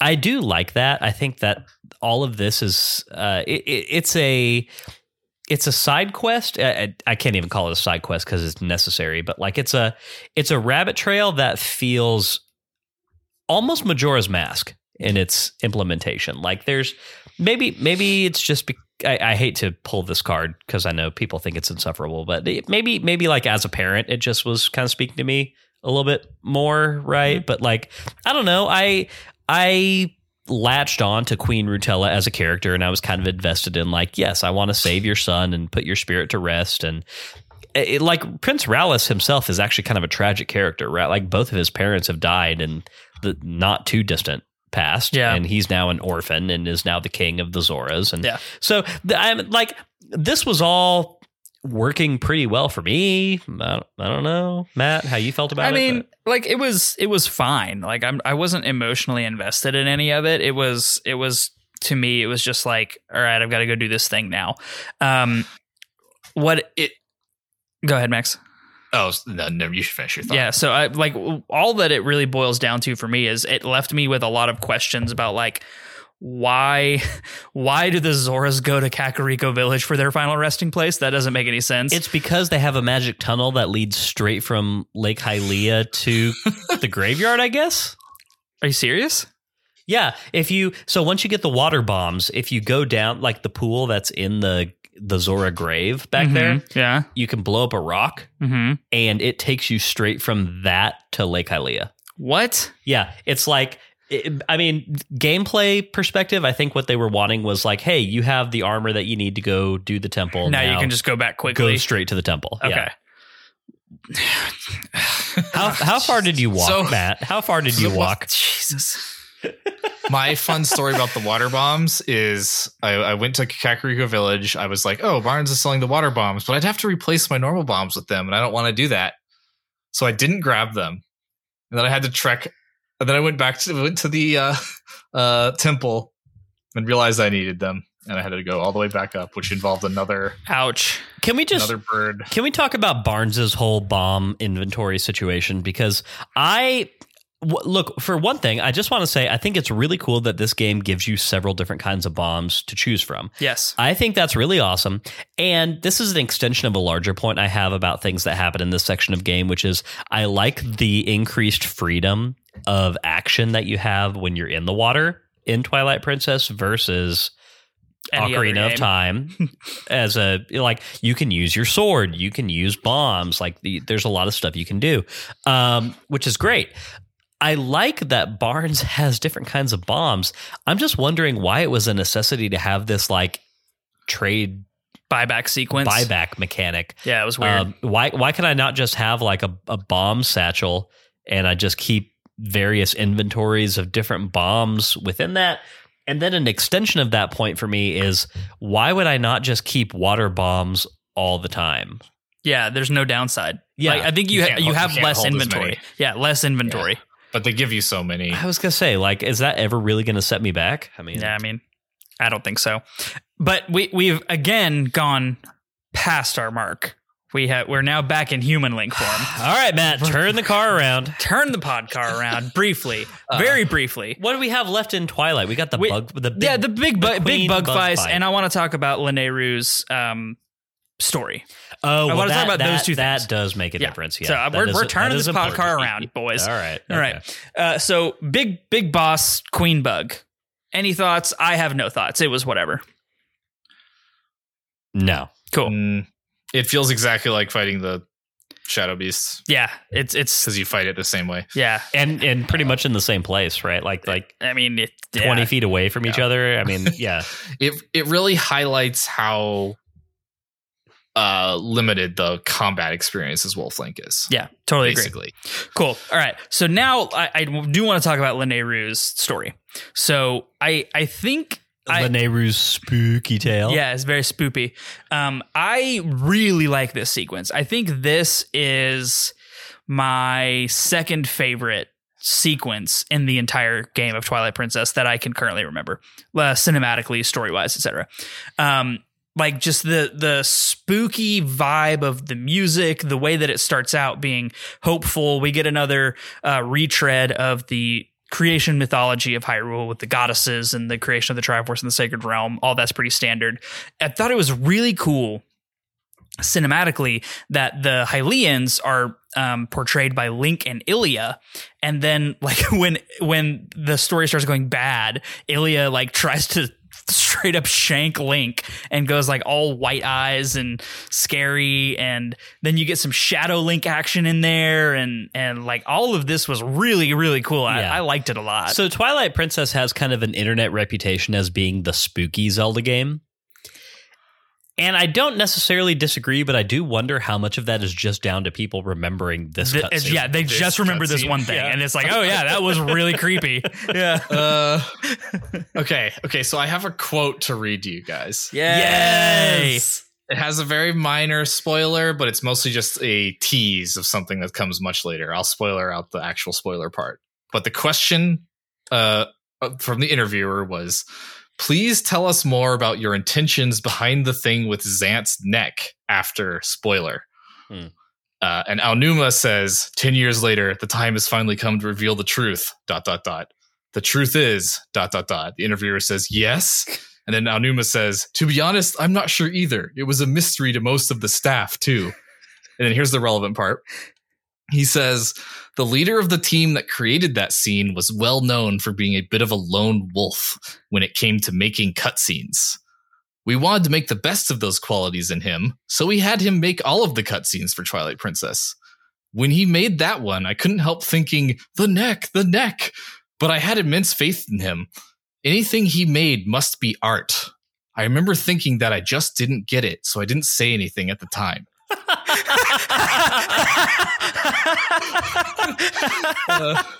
Look, here's the thing. At the very tail end of this season, we'll circle back to elements of that and discuss whether or not there's success to be found there. But I do think that within the scope of this one cutscene, I do think what it manages to do very successfully is somehow like just make you feel the danger of the fused shadow as Lanayru is trying to explain it to you, and also makes you really feel the historical importance and danger of the Twilight tribe, like the sorcerer tribe that was banished. Something about like the surrealist imagery that's happening here, combined with like the characters that you've already come to know. Like there's something so jarring about that this is actually, I think, a very effective communication of the stakes of the game in a really weird, surreal way. I do think it's kind of impressive how successful it is. And I think there's a reason that it sticks in people's memories the way that it does. And at the same time, it manages to be a very good reintroduction to the creation myth of Hyrule as told in Ocarina of Time.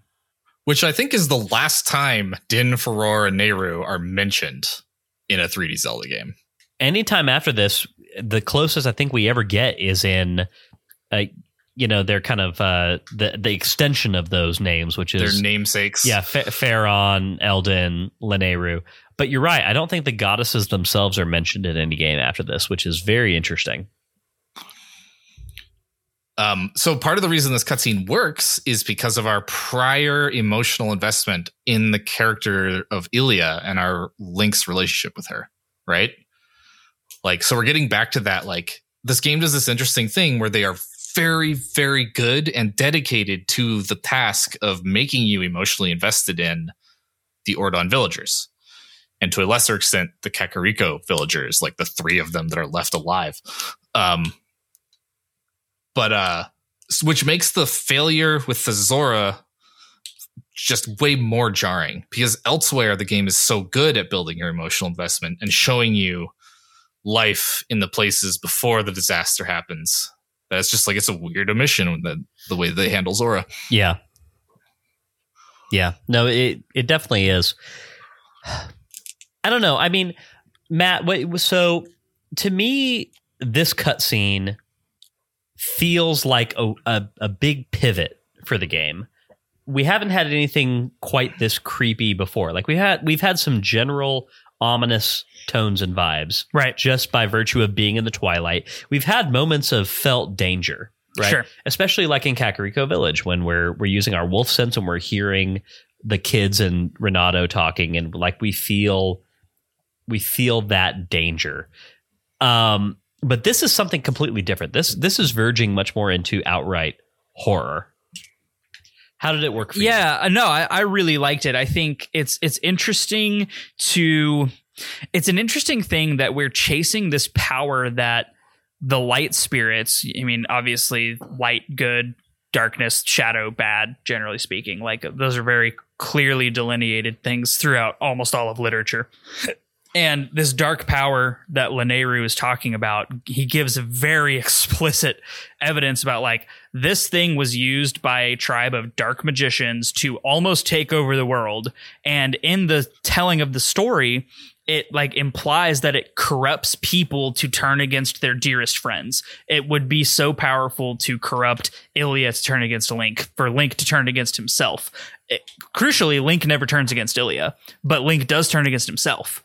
And seeing the dark specter of Link and the magic wielders being in his form, like all of those things, it's a tale of like this can corrupt you to your very core to turn you into someone unrecognizable. And like we're still gonna go chase it. And Lanayru even says like, I don't really know what else to do. Like, yeah, you kind of got to just be careful, I guess. Like if you're in such a dire state that this is the power that you're seeking, it's like, I don't know. It's not quite like a Jedi looking to the dark side for answers, because it's not quite that. It is a bit of a dark side cave moment, like a Dagobah cave. It is very Dagobah cave. And you're right. It's very Dagobah cave, except that instead of shunning that power, we still go look for it. So not 100% parallel, but we'll give it a 75% parallel. Yeah, I'm gonna After the Dagobah cave, Luke is like, hell yeah, I want to go become a dark Jedi. I'm gonna go do some Darth Vader. Yeah, let's go, baby. Yeah, exactly. So I think it's really good, and the tale of warning about it is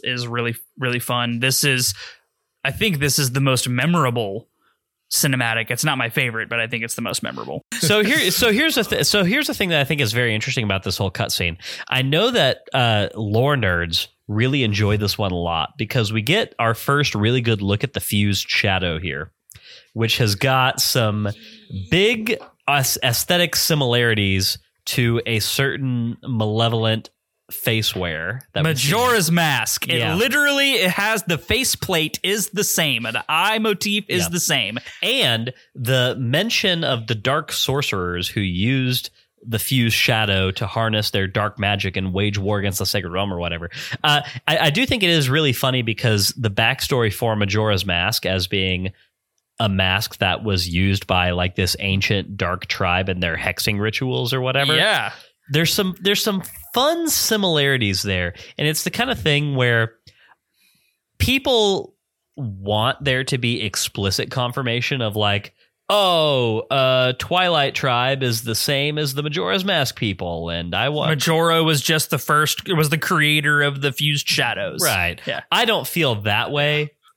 But I do appreciate these little echoes of things between Zelda games. I think they're fun. I totally agree. And the other thing that the fused shadow looks like is Zonai architecture. Yes, it does. Yeah, we talked about that a little bit in the first episode about how Xant's armor is very Zonai-y. Yeah. When Tears of the Kingdom was revealed, there were a bunch of people were asking in interviews, like, is Majora's Mask going to be part of this? Is the Twilight tribe going to be part of this? So people were making the connection to Majora's Mask and getting excited about the possibility of it in Tears of the Kingdom because of this little like breadcrumb trail of connections. It's fun stuff. Which I don't get the impression was entirely unintentional. I mean, No. Max, I mean, you're the Hyrule historian. I'm sure you've got a quote for this, but I could guarantee that I've seen a quote at some point which says something along the lines of like, yeah, we sometimes do things that echo the design choices of past games, and we don't want to be too specific about what that exactly means, but... Yeah, I mean, I don't have a quote with that language in mind, but it is kind of a sentiment that they've shared, yeah. Yeah, okay, cool. Way to put him on the spot, Lyndon. You gotta let him prep for these kinds of things. I know. I'm sorry. I'm very sorry. He's got a bot for this. Okay, like he could probably put in some search commands if we just gave him some time. I know. All right, Matt. You're the one who's keeping everything on the rails right now. Where the hell are we? All right. So we have we just talked to Lineru. We are now going to go talk to Ilya again and Telma, because we have figured out that we can't get into Lake Bed Temple because we can't breathe underwater. Let's talk characters. Max, you mentioned earlier how you were finding a lot of the characters in this game to actually be better drawn, more interesting people than you recalled. To me, Telma is a really good example of this. Is that kind of where you're at as well? Oh, yeah. Okay, I have another quote. Yes! About Telma. So Yuji Aonuma was asked who his favorite character in Twilight Princess is. And he said, my favorite character is Telma, the owner of the bar. We wanted to have more of a mature woman in the game, someone who could contrast with Link and be a more grown-up female character. There's this actress I like a lot, and another who really inspired one of our designers. So we combined them and split the difference. And then he says, and so that led to Telma, and I thought, yeah, this is the one. I kind of like the idea of being scolded by someone like that. Yeah, I bet he likes the idea of being scolded by someone like that. Lots to unpack there. As I said in our Discord, the word for this week is bosom. Because, boom. The design, the artistic design of Telma is very interesting. Look, I said early on in this season, Twilight Princess is the Ren Fair Zelda game. This is the most Ren Fair wench that has ever Ren Fair. Absolutely. But I do think there is a lot of fun characterization that Telma has. Like, there are a lot of fun mannerisms. I think that overall, Twilight Princess has not been able to live up to Wind Waker so far in terms of just like the mannerisms of characters. Like, they tend to feel a bit more artificial to me. But I think that Telma actually breaks out of that just a little bit. I think her character is very well portrayed. Like, just her personality. Like, I think they had a very specific personality in mind for her, of being like a somewhat flirtatious, yes, but also world-wise and kind of owns the room when she's in it. Yeah, she definitely takes no guff. Yeah. And I think that that's successful. So my favorite thing probably about Twilight Princess's storytelling, that I think it does better than any other Zelda game, is that it has characters other than Link and Zelda who have agency in the story. Right? In most Zelda games, Link's the only one who does anything. And if anyone else does anything, it's Zelda who's doing things. Pretty much. Maybe there's like one other side character like Bruce. But Twilight Princess has a whole cast of characters that are all encountering the difficulties that are besetting Hyrule and also doing their own best as they can. Mm-hmm. It's like we see it in Ordon Village, like the weakling father who uses the hawk to attack you when you're a wolf. Like, he's doing stuff, and Russell is active and doing stuff, and Renato takes action, and all the kids take action, and then Telma is our first hint of another set of characters that take a lot of action on behalf of Hyrule and help Link out, which is just not a thing we get to see too often. I really enjoy that about Twilight Princess. Yeah, I completely agree. Talking about Ilya, so we have a bit of a trope going on here, which is the familiar character with complete amnesia. Yeah. And here's the thing. I think that the purpose of this is to delay satisfaction of feeling like you've completely solved the issues of the Ordon Village children. Yeah. Right. I think they didn't want to get to a point where you feel like you as the player have resolved that too quickly, because that's still kind of one of the big emotional hinges on which this game turns. Right. That being said, amnesia, I don't know. It's not my favorite plot device in the entire world.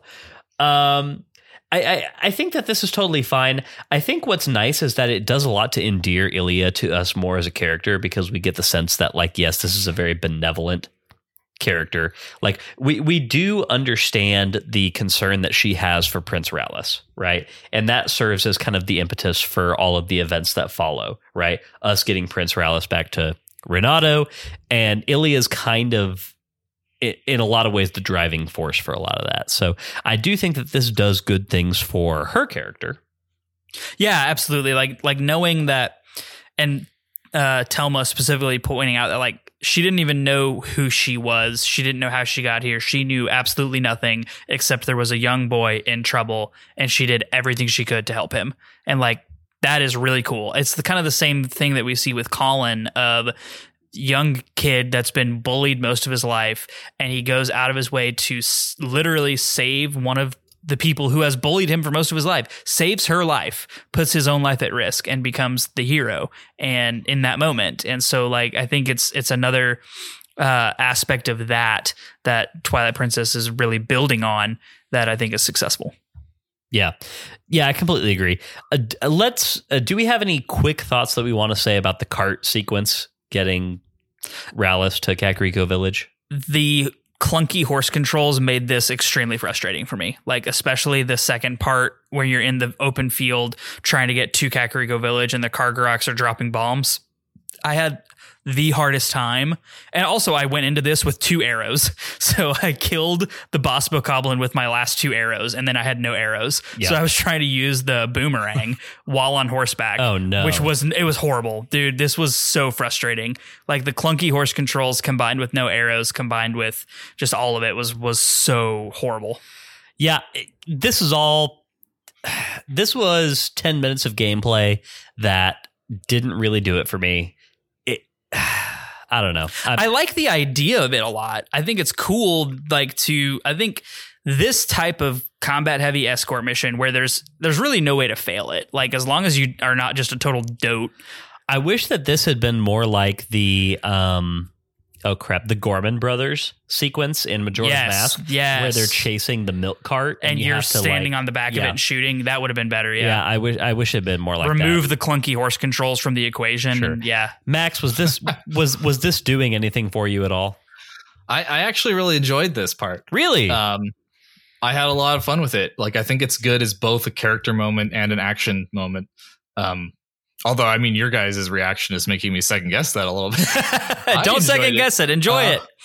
I mean, the key for it to me was mostly just targeting really aggressively instead of trying to aim anything. And I had some trouble with the bombs at first until I realized I could just target them with the boomerang and it would just home on them. So that was the only part that was almost frustrating for me. It was trying to shoot them with arrows. But overall, I had fun. I will say, I think that there's a really fun mechanic here, which is using the Gale boomerang to put out the fires on the cart. Yeah, I like that. That in and of itself is pretty cool. And I'm always a fan of them finding a way to make the items relevant. Right. In unique ways. Which this might be the last time that is true of the Gale boomerang. So the horse controls are bad. So, okay. Step back. The horse controls are really good only when you are in a large, flat, open space. Which is almost never. They basically designed the whole horse around the 2 moments in the game where that's relevant, is what it feels like to me. And the rest of the time, it is so annoying to control that damn horse. Yeah, I really should have named this horse Cat this horse Catherine instead of Epona, because this horse is not endearing itself to me at all. Epona deserves better. Epona deserves better for sure. You're not a Catherine the Horse stan? No. Epona in Ocarina of Time would have been just as annoying to control if they ever put you in situations like these. But they never did, so it was fine. Yeah. That's fair. Okay, we have the Zora armor now. It's time to go to the temple. Do we have, I mean, we've been in this section for a long ass time. Yeah. Do we have anything else we want to say? It's a big ass section. It's so huge. I feel like we skipped over a lot of stuff, and I mean, we skipped over Castletown, which like Castletown is just bustling. It's.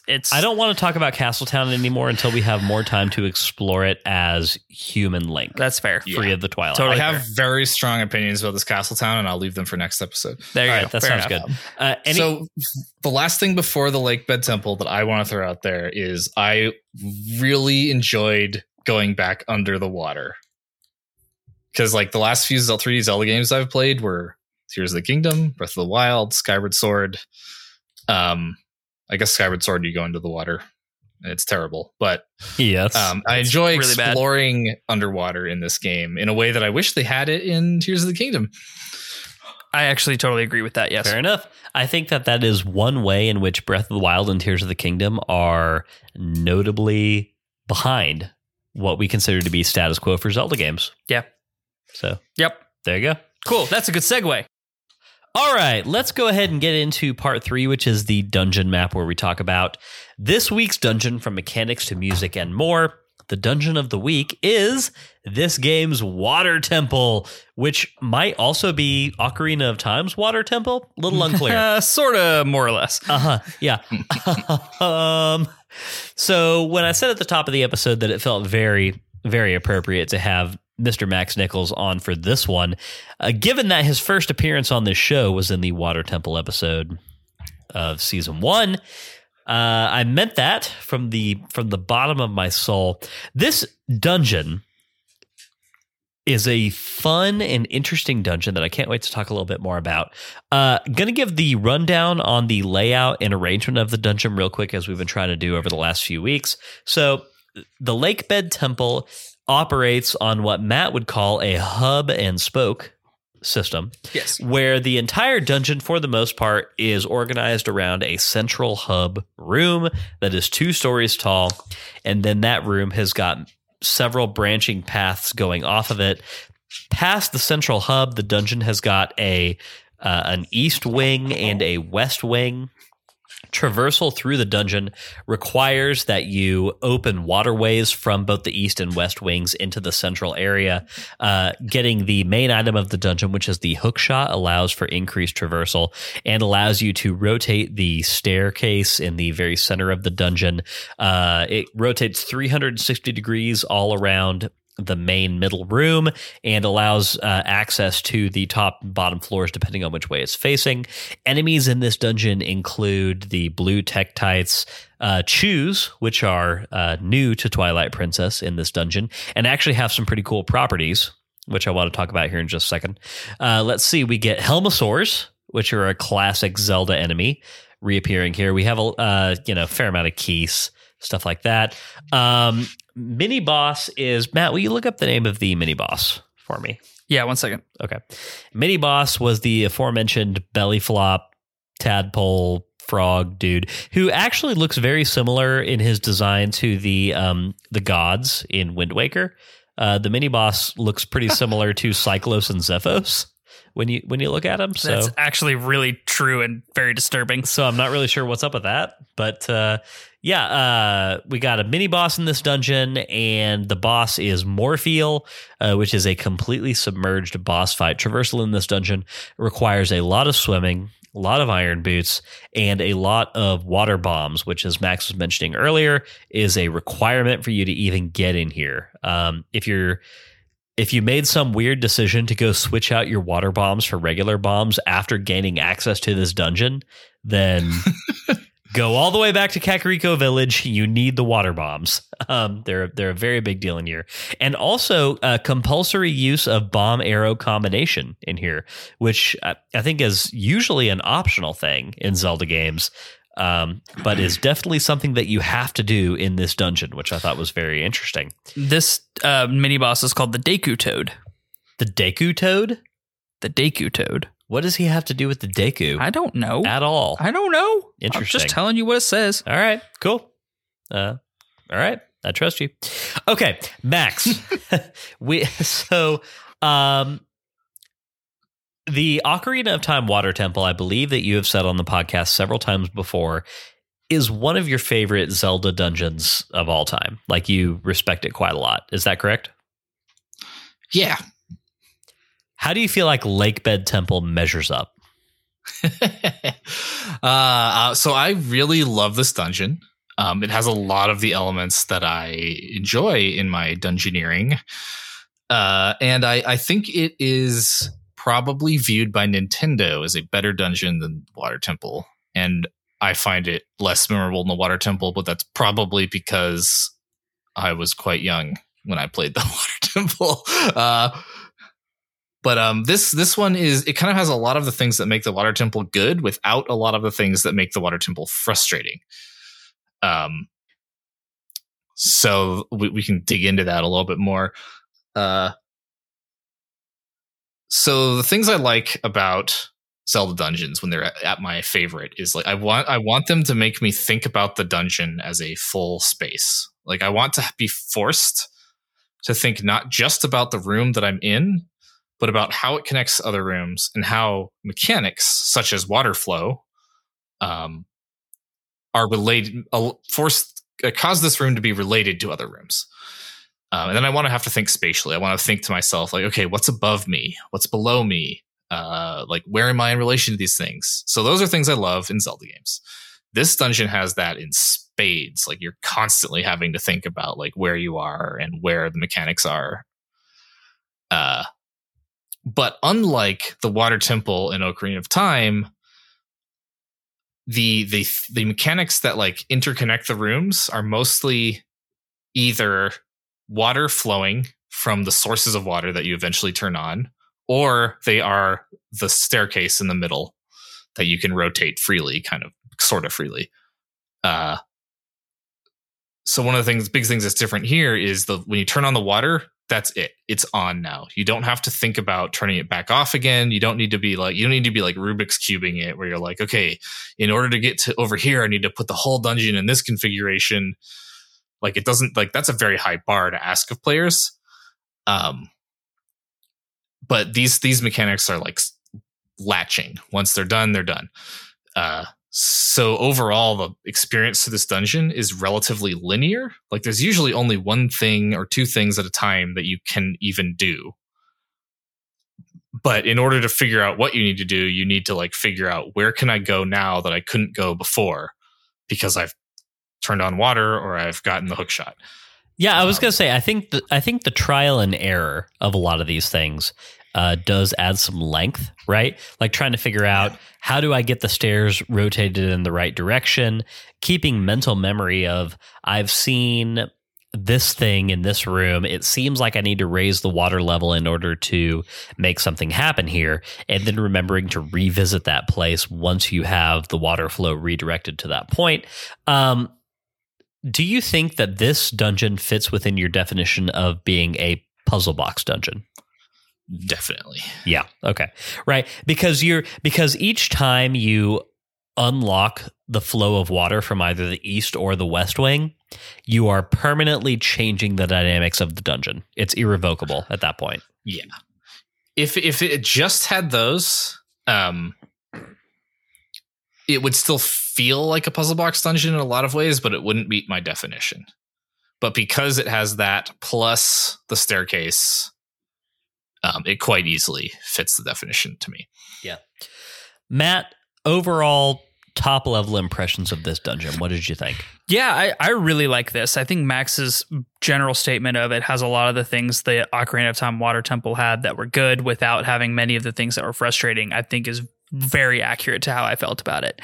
I'm not going to talk too much about the mechanics because I think Max covered a lot of that. So, and I agree with him wholeheartedly, and I'm not going to even yes and him. So just yes.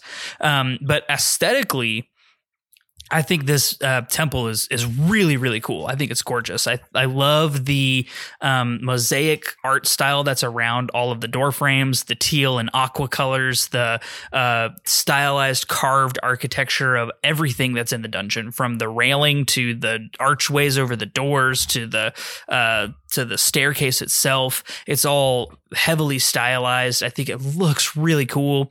The atmosphere of the dungeon really works. I think the music was a little too muted, in my opinion. I could have used more music. Yeah, +1. Yes. Thank you, Max. It's really tough to beat Ocarina of Time's Water Temple music. Right. So like I think it needed, the musical cues really could have leaned in more onto the aesthetic and the vibe of the temple for me.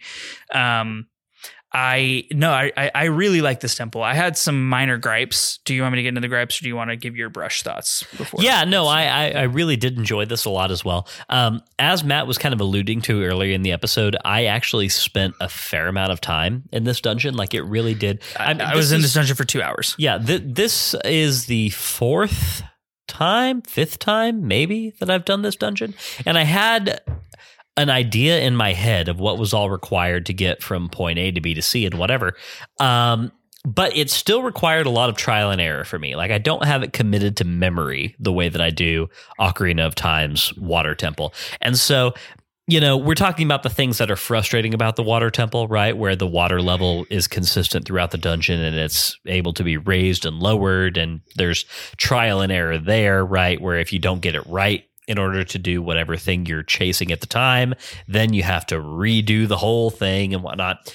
Right. It has a lot of one-way paths where, like, oh, I had to go through this whole journey in order to get the water to this spot.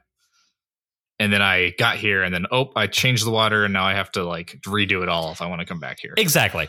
That's a totally valid comparison. I don't have that problem in Ocarina of Time's Water Temple because I know it by heart. So I tend to make it through there pretty fast. But this dungeon, though, it did require a little bit of what I would call fun trial and error. Like, I was having to be very vigilant about little things in this dungeon, like keeping track of, okay, I'm off in the west wing, but there's multiple doors. I see a waterway, and I passed by this one thing that looks like I need the water to be flowing through it. Let me go check that out again once I actually have the water turned on. That sort of thing. Like, this dungeon has a lot of that. Attention to detail will really save you time here. It won't necessarily help you to find things that you would otherwise miss in the way that maybe the Forest Temple did, right? Like, in the Forest Temple, we had like pieces of heart and stuff that you would completely miss unless you were like noticing some trickety trick thing that was happening in a certain room. This dungeon is not exactly the same way, but like, you will just spend a lot of time going back and forth in it if you're not paying attention to all the different like ways that the room that you're in could be affected by the level of the water.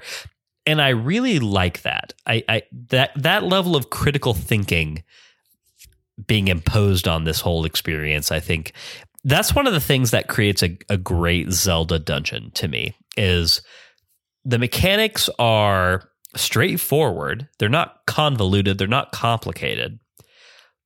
But you just have to be paying attention to the way that they affect the area around you. And I think this dungeon does that really well.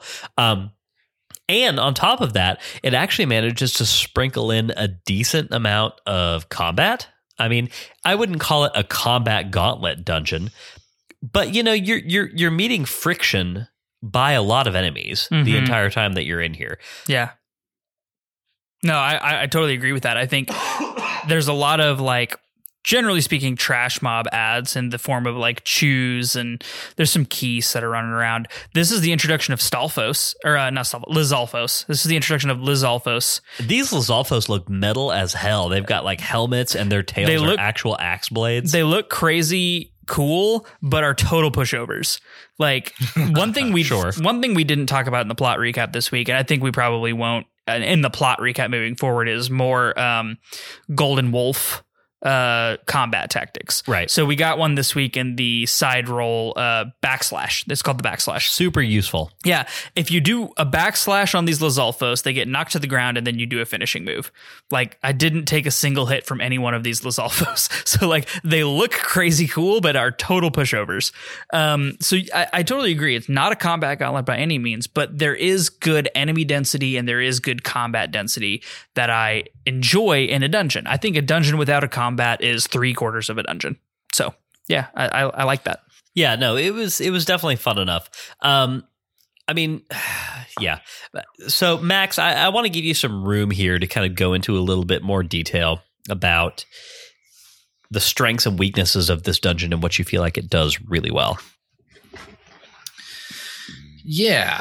Okay, so just because it's useful to contrast it, I'll talk about the water temple a little bit again. So some of the stuff that was painful about the water temple was it was hard to tell where you were because rooms often looked the same and it was very labyrinthine.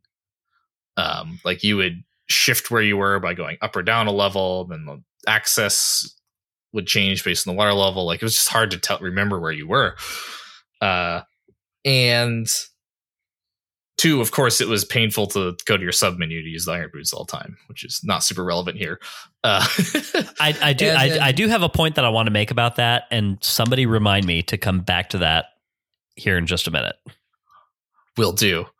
And then there's the stuff we already talked about, which is the one-way switches and one-way traversal. So of all those things I mentioned, this temple doesn't have any of them. There's like a little bit of some of it, like you can fall down from an upper floor to a lower floor and then have to take a long way around. And that can be frustrating. But that's the closest this one ever gets to the whole like redoing a big traversal section that the Water Temple had.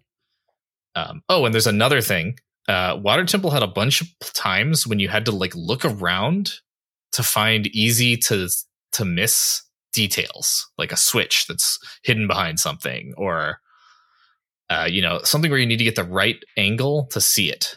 And this dungeon does that in a much more foolproof way.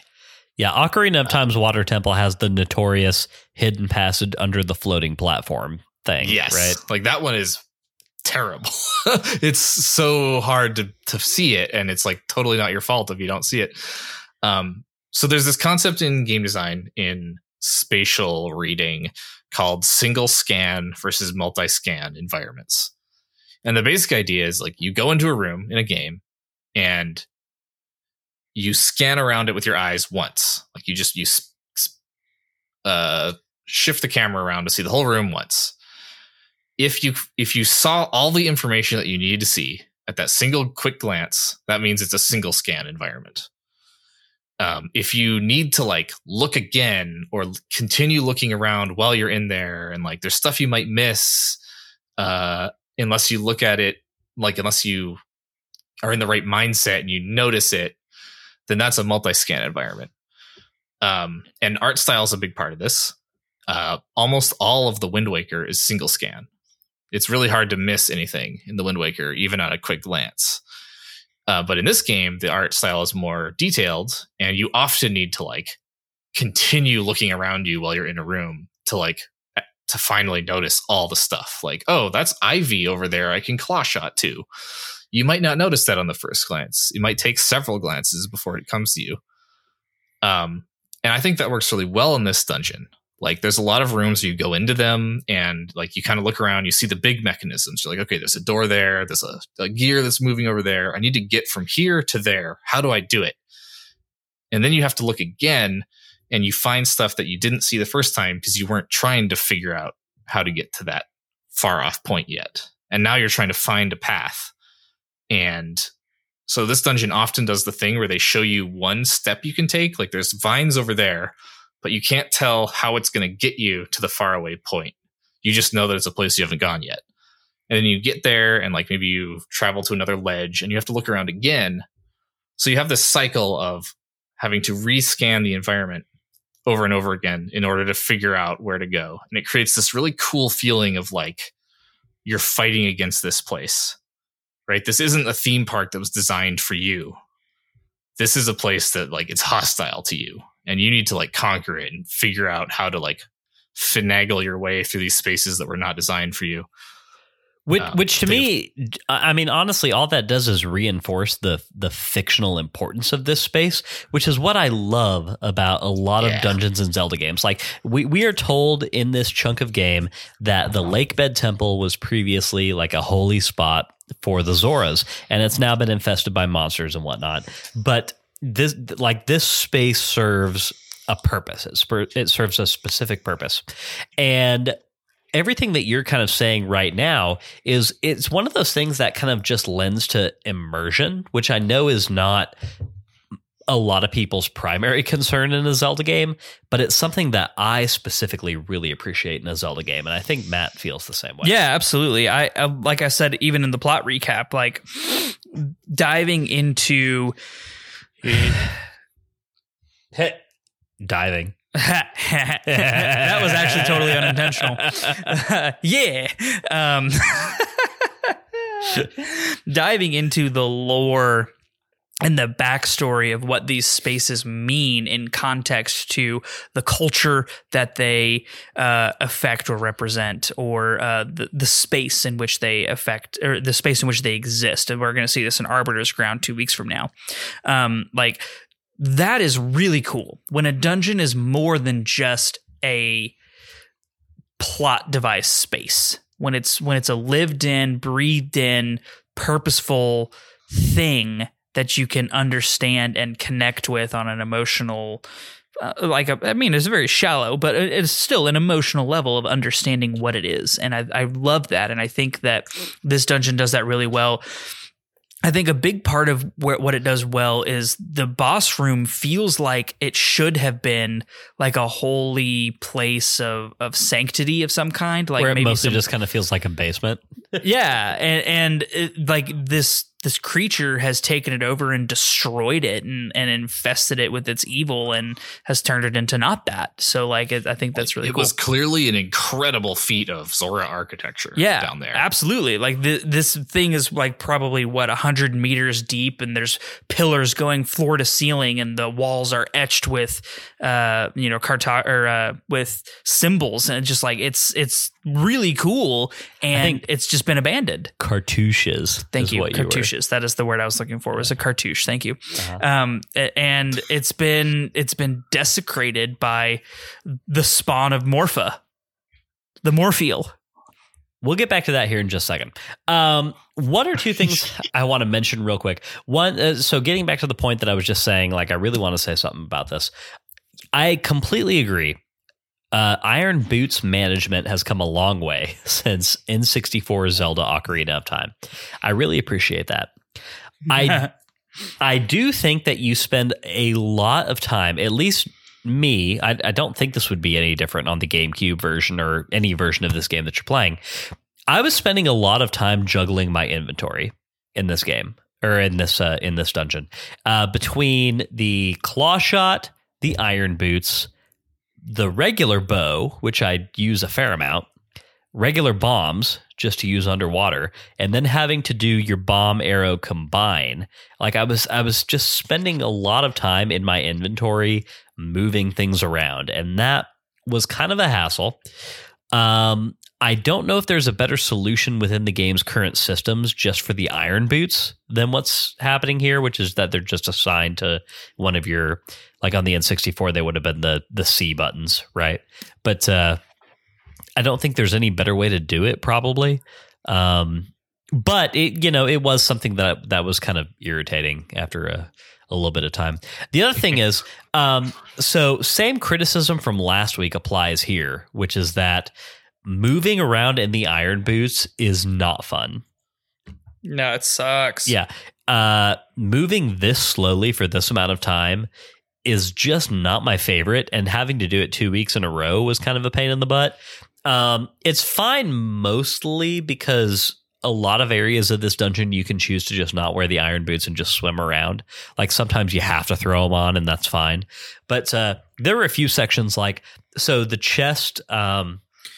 Did you get the chest above the original Watergate? Yes. Okay. So did I, and I literally And almost. it was a stamp. I thought it was a heart piece. That's the only reason I did it. I almost threw my controller through my TV. I flipped. I was so angry. Yes, I was so angry. The stamps weren't there in the original, and they were actually a negative impact on the dungeons they're at. Massive negative impact. I hate them with a burning passion. I want them to die. The stamps absolutely suck. And so basically what happens is the very first Watergate that you open, you don't have the hook shot at that point. And once you get the hook shot, there's a chest that you can see that you can go get. And I knew that there were going to be 2 heart pieces in this dungeon. I had one. And I thought to myself, other heart piece has to be that chest that was up there that I couldn't get. So I go back. The problem is that the water's flowing down the spiral staircase that leads all around this 3-story room. And in order to climb to the top of the room where the chest is, you now have to wear the iron boots. And you've got so you're moving at 25% speed, if that. Yes. And you're just kind of inching along all the way up this massive spiral staircase and spiral ramp. And we finally get to the top, use the claw shot to get up to the chest, and it doesn't have a heart piece. It's got the stupid stamp. I don't even know what letter it was, but it doesn't matter because I can't use this thing anymore. It doesn't matter. It's for some. It's a part of some long forgotten Wii U online functionality that nobody used even when the Wii U was the primary console, and they're certainly not using it now. So completely useless. Just infuriating. But I mean, overall, the iron boots are, I don't know. Do you think that there's a negative gameplay impact if you just make the player movement speed regular while you're underwater with the iron boots, Max? At least faster than it is now. Not really. There's a little bit to be said for the I don't know, the selling the fantasy of big heavy iron boots, I guess, but it's not worth it. You should just move faster. They did the thing where in the HD version they made you climb ladders twice as fast. They should have just done the same thing with the iron boots. Yeah. Okay. Cool. Glad we agree. The mini boss fight, Matt. How'd you feel about that? It was fine. I don't know. I had no strong feelings about that particular boss fight. I feel like this was a weird evolution of the multi-eye mini boss. I thought the same thing sometimes. Yeah, the specifically the ones that's in the top-down Zeldas where you have to hook shot the eyes off of things. Yeah, that's the first thing I thought of when I saw all the mini tadpoles. I was like, oh, it's like an eye boss, and then he just shed all the tadpoles and they ran at me, and I just spun attack twice and killed all of them, and I was like, cool, and then hit the tongue. The tongue. This is Zelda getting silly again. Hey, it's not an eye, it's a tongue. I know, but it's Zelda getting silly again. And I'm tired of Zelda being silly. I don't need you to be 100% of the time grown up. I just don't want you to be silly. Monkeys slapping their butts and frogs sticking their tongues out as the weak point. Can we not do silly? I don't know. Maybe I'm a killjoy, but I just you find have more dumb. of a problem with this than most other people do. It's just dumb. I don't know. It's just dumb to me. Okay. All right. Yeah, no, mini boss fight was fine.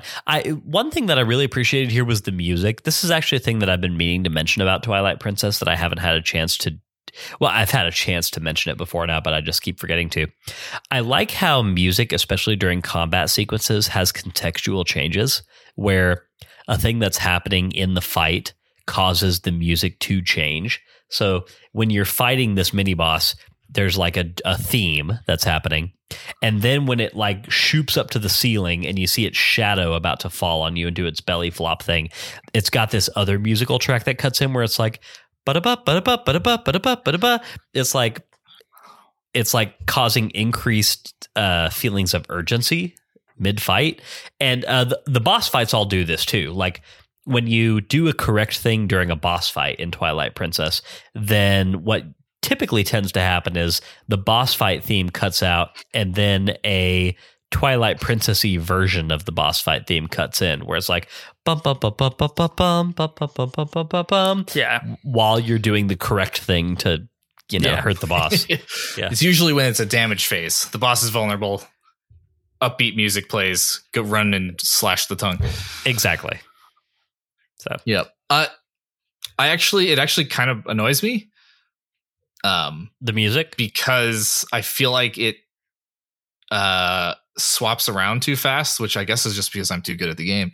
But like I feel like it's barely getting a chance to play one version of the song before it goes to the other. So it's kind of like this somewhat jarring, like cycling back and forth between the two in a lot of these boss fights. Yeah, that's fair. I think that's a classic argument of like, how long did the game designers intend for this to take you to do? And how long does it actually take for you to do?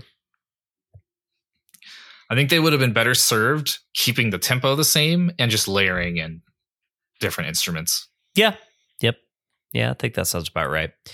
Let's see. Dungeon proper, before we get to Morpheal, do we have anything else that we want to say? I mean, I think overall, to me, this feels like a very, very good incarnation of a water dungeon in a Zelda game. I don't know if I want to say that I think it's better to me than the Ocarina of Time Water Temple, which I actually do really like.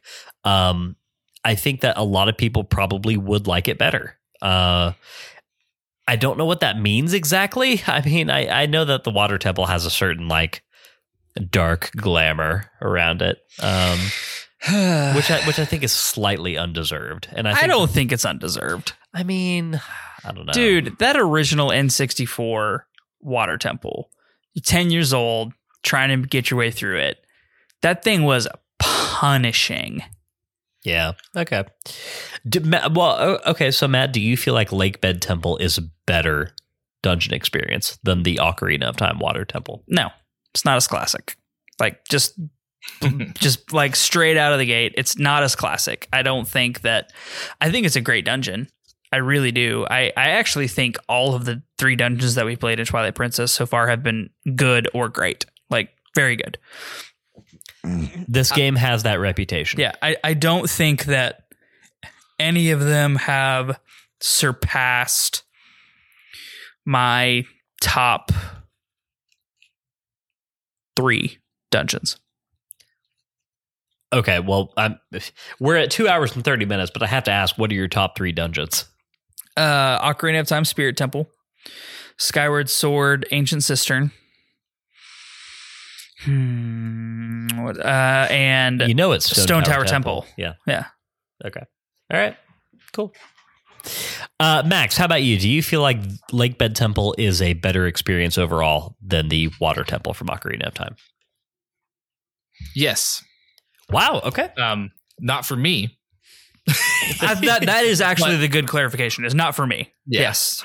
I think I will always like the Water Temple better, but that's so much of that is because of the time and place where I was when I played Ocarina of Time and where it was in comparison to the rest of the industry. So this is like a little bit more normie compared to the other dungeons around it and the rest of the industry, and like it just doesn't stick out as much, but I think it is a better experience now. I think Ocarina of Time's Water Temple is an all-time great, and I do think that it is stronger overall than this one. But I do think that what this one manages to do is to harness the best parts of that experience and also just make it a bit more approachable, which I think just leads to a great experience overall. Like, I agree. This is a very good dungeon. I had a great time in it, and it challenged me. Like, I don't feel challenged in Zelda games as often as I would like to anymore. And this dungeon did challenge me, which I really do appreciate. It's definitely more user-friendly for sure. Yeah, definitely. Let's talk about the boss. Let's get to Morpheal. So we drop into the pit of aquaphobia. And I just have to say, I am not an aquaphobic person. Like, I don't mind deep water. I don't mind being in the open ocean. Like, we're scuba divers, Matt. Yes. Like, I've been diving at 150 feet deep where I could not see, past 75 feet out from me. Like I've been diving with sharks and all you kinds literally of stuff can't like see the surface from Yeah, where, I mean, from like, where you are in the water. None yes. of these things bother me. So there's something about being in very deep water in an enclosed underwater space that is really freaky. I'm not sure what it is about that. That's just that. That's called claustrophobia. But it's not like closed in, right? I mean, But you also know that there's no easy way out. yeah, I guess that's fair. There's something about being able to see the artificial bounds of a massive area while you're underwater that's just freaky. And a lot of this, too, is just like I mentioned this in the Discord earlier today, but one of my very formative early gaming memories was with the Star Wars Shadows of the Empire game on the N64. And I loved that game. I still love that game. It's great. But I was terrified of the Dianoga boss fight in the Coruscant sewers level, because it's a very similar fight to this, where it plunks you down in like this giant tub, and there's this tentacled monster at the very bottom of it. And there's something about like the I don't know, the volume of the water and the monster that's at the bottom of it. I don't know. It terrified me. It made me so scared.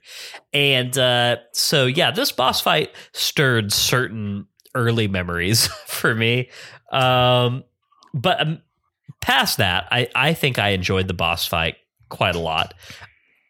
I get the impression that you feel very differently about it, Matt. So here's your time. I'm going to go on a little bit of a rant. So, Max, I'll let you give your thoughts first. I think this boss is super cool kind of aesthetically, and I love the sense of dread as you go down into the boss room. And I love the sheer scale of it, which I think like this might be the biggest boss room of any Zelda game. I guess maybe, I mean, Tears of the Kingdom bosses are bigger, whatever. But up until Tears of the Kingdom, this is the biggest boss room of Zelda game, I think. And I kind of think all that's cool, and I think the boss is appropriately terrifying, and it's kind of miserable to fight it, just because of like water controls and like feeling like you can't tell where you need to be and not being able to see both where you're trying to go clunkily with your swimming controls and also where the tentacles are coming from. It's kind of just a mess, and I can't imagine playing it on hard mode like you two did. I would have quit the game and started over easy. I actually did not take a lot of damage during this fight. Must be nice. I'm not sure if I was just doing something differently, or like I got chomped by the boss twice and picked up by a tentacle once. So How do you not get chomped if you get picked up by a tentacle? well, no, okay, sorry, right. Okay, so during the first phase, I got Sure. picked up by the tentacle once. And then I got chomped by the boss while swimming around twice. Oh, okay. There you go. See, I found the second phase far easier. Okay, so rant time, and it really dives into exactly what Max just said in the last bit, which is water controls and clunkiness and just like general horrible feeling of fighting this boss. Like, I agree that aesthetically, vibe wise, etc., really excellently done. Great set piece. The boss is look, I think fighting underwater creatures should be probably the most difficult thing that you ever do anywhere, because the bottom of the ocean is a freaking terrifying place that is the spawn of demons. So like, yeah, look, these should be scary things, and it is, and it is this should be as hard as it is. And yeah. So my big problem goes mostly to movement on the iron boots is so slow that you can't avoid its attacks. I died because I could not avoid the grabby tentacles in the first phase of this boss, and I like got snatched up like 3 different times because like the tentacle would land and I would either try to back hop or I started trying to take the boots off and swim away. I could do neither of those things fast enough to get away from him. You also can't cancel your hook shot after it goes out. So I'm sitting there Z-targeting, just spamming hook shot. So I'm stuck in hook shot animation. This tentacle lands next to me, and I'm sitting there for like 15 seconds waiting for the hook shot to come back to me so I can move. And like, I will say, I also think the hook shot's range was maybe artificially increased. it was way increased, so much further. Yeah, it was insane. So like all of this just translates to the claw shot. Yeah, hook shot, claw shot, whatever. All of this translates to me just like not feeling like I am able to control my character the way that I want to during this fight. When I can control him, he's slow and non-responsive. And a lot of the time I can't control him because he's stuck in an animation. And all of that translates into me getting maunched a whole lot and dying. And I told you this, Lyndon, I didn't pick up the fairy the first time I fought him because I just didn't break those pots because I had 500 rupees. So I just like, whatever, I don't need to break a pot. So I missed the fairy. You cannot drink potion underwater. So I couldn't use the 2 red chew jellies that I had saved up because I can't drink them underwater. So I'm sitting there like, well, guess I'll just die then. Thanks though. Like, guess I'll just die then, old man meme. Exactly. Is you. Yeah. This was super frustrating. The second time around, I got a little bit better handle of it because I just swam around above him. And I just, after the first time you get the eye and you smack it one time, he spawns all the bomb fish. So I swam around and I was just hook shotting the bomb fish and would occasionally hit the eye. And then one of the bomb fish would blow up on the eye. So like I just did that. I just literally was spamming the hook shot while swimming above him. So and it ended up working. I will say, for the first phase of this fight, I got grabbed by a tentacle one time and then figured out pretty quickly that I could actually stand far enough away to not get grabbed, but also my hook shot or the freaking claw shot was still able to like get in there and get the eye. Like the range of the claw shot was something that I was finding very hard to like quantify for all of this. Yeah. I had the same thing. I figured out I could just kind of stand, like they even have the circle kind of drawn in the texture on the ground that shows you the range of the tentacles. You kind of just stand out of it and you have to wait for the eyeball to come close enough, but then you can get it. So once I figured that out, the first phase of this fight went pretty well. The second phase was the one that was a bit more frustrating for me, just because one, swimming controls. We haven't really talked about swim speed so far in this episode, but I do think that you move just a little too slowly in the water when you're in swim mode. I mean, I'm not looking for Majora's Mask original Zora swim speed or anything, but just a little bit extra would be nice. So that was frustrating. But on top of that, I was not aware that I could actually use my claw shot while swimming until midway through this boss fight. That had not been made clear to me at any point in the dungeon so far. And it's kind of a game changer because what I thought I had to do was to go and stand on one of the stone pillars and claw shot from there. But that's not actually what you have to do. No, so the second phase, I happened to like be right next to where he was when the cutscene ended. So I hook shot it onto the eye and stabbed it a couple times. He shakes you off and you end up close enough to re-hook shot on immediately. So I finished the second phase in 30 seconds. It's just boom, boom, boom, dead. I was like, okay. Yeah, second phase took me a lot longer than the first phase. I do love the animation when you claw onto the eye and then you're just like wailing on it with your sword. Yeah, I mean, that's cool. Come on. It was really cool. I liked that a lot. Yeah. Max, how do you feel about this boss fight just like overall? I think it's cool. Yeah. Like I think it has pros and cons and they kind of balance out to it being a somewhat average boss experience for this game. Yeah. All right. Fair enough. Yeah. So to put a cap on the dungeon map, I think we can all say that Lake Bed Temple was a really fun one. Yeah. Maybe not an all-timer, but yet another very solid entry in this game's suite of dungeons, which has been excellent so far. Agree completely. Yes. Awesome. Let's move on to part 4, which is Bloopy Trails, where we talk about fascinating things that diverted our attention this week. I'm going to get mine out of the way quick and just say aside from the golden wolf training montage, I didn't do hardly any Bloopy trails this week. I wanted to. I wanted to go back up to the head of Zora's River and play the mini game that you unlock once you unfreeze everything and you're out of the Twilight. However, there was no quick way. There's no fast travel way to get back up there from Lake Hylia other than just like hoofing it through Hyrule Field. I ain't doing that. And I just didn't have the patience for it. I was like, I know that I'm unlocking free fast travel in the next portion of the game. Yes. So I'm just going to wait until I can do that. I don't know why I don't have it now. We've been unlocking all these Twilight portals. Like I should still have it, but anyway. So yeah, I'm going to go do that. I'm going to make a point to do it, but didn't get a chance to do it this week.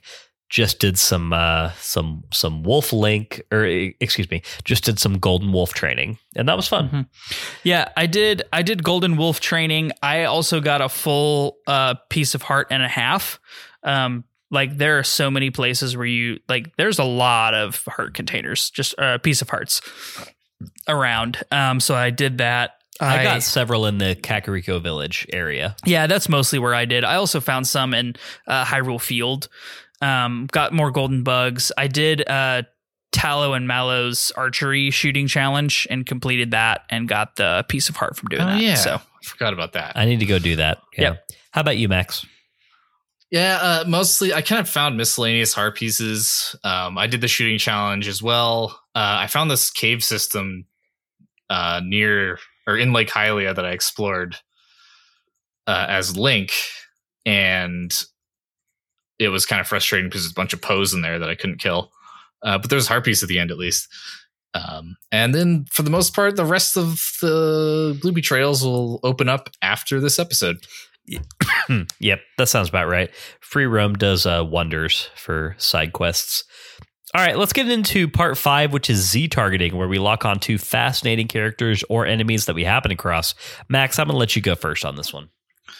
Yeah. Okay. So realistically, my favorite character in every single section of this game is Midna, but this is not Midna's strongest section, so I'm not going to call her out here. I will instead choose Telma, who I think is fun and who showcases one of the things I love about this game, which is characters with agency, and who is the driving force behind a piece of gameplay that I enjoyed, which was escorting the carriage. Cool. Fair enough. How about you, Matt? I'm going to go with Queen Rutella.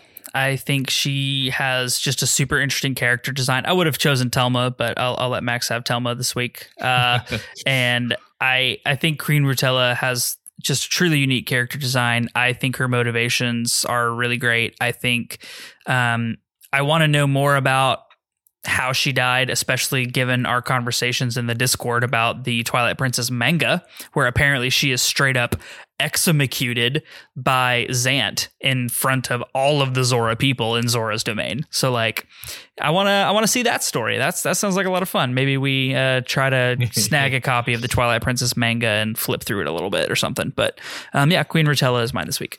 So I'm about to choose not one character, but a segment of characters.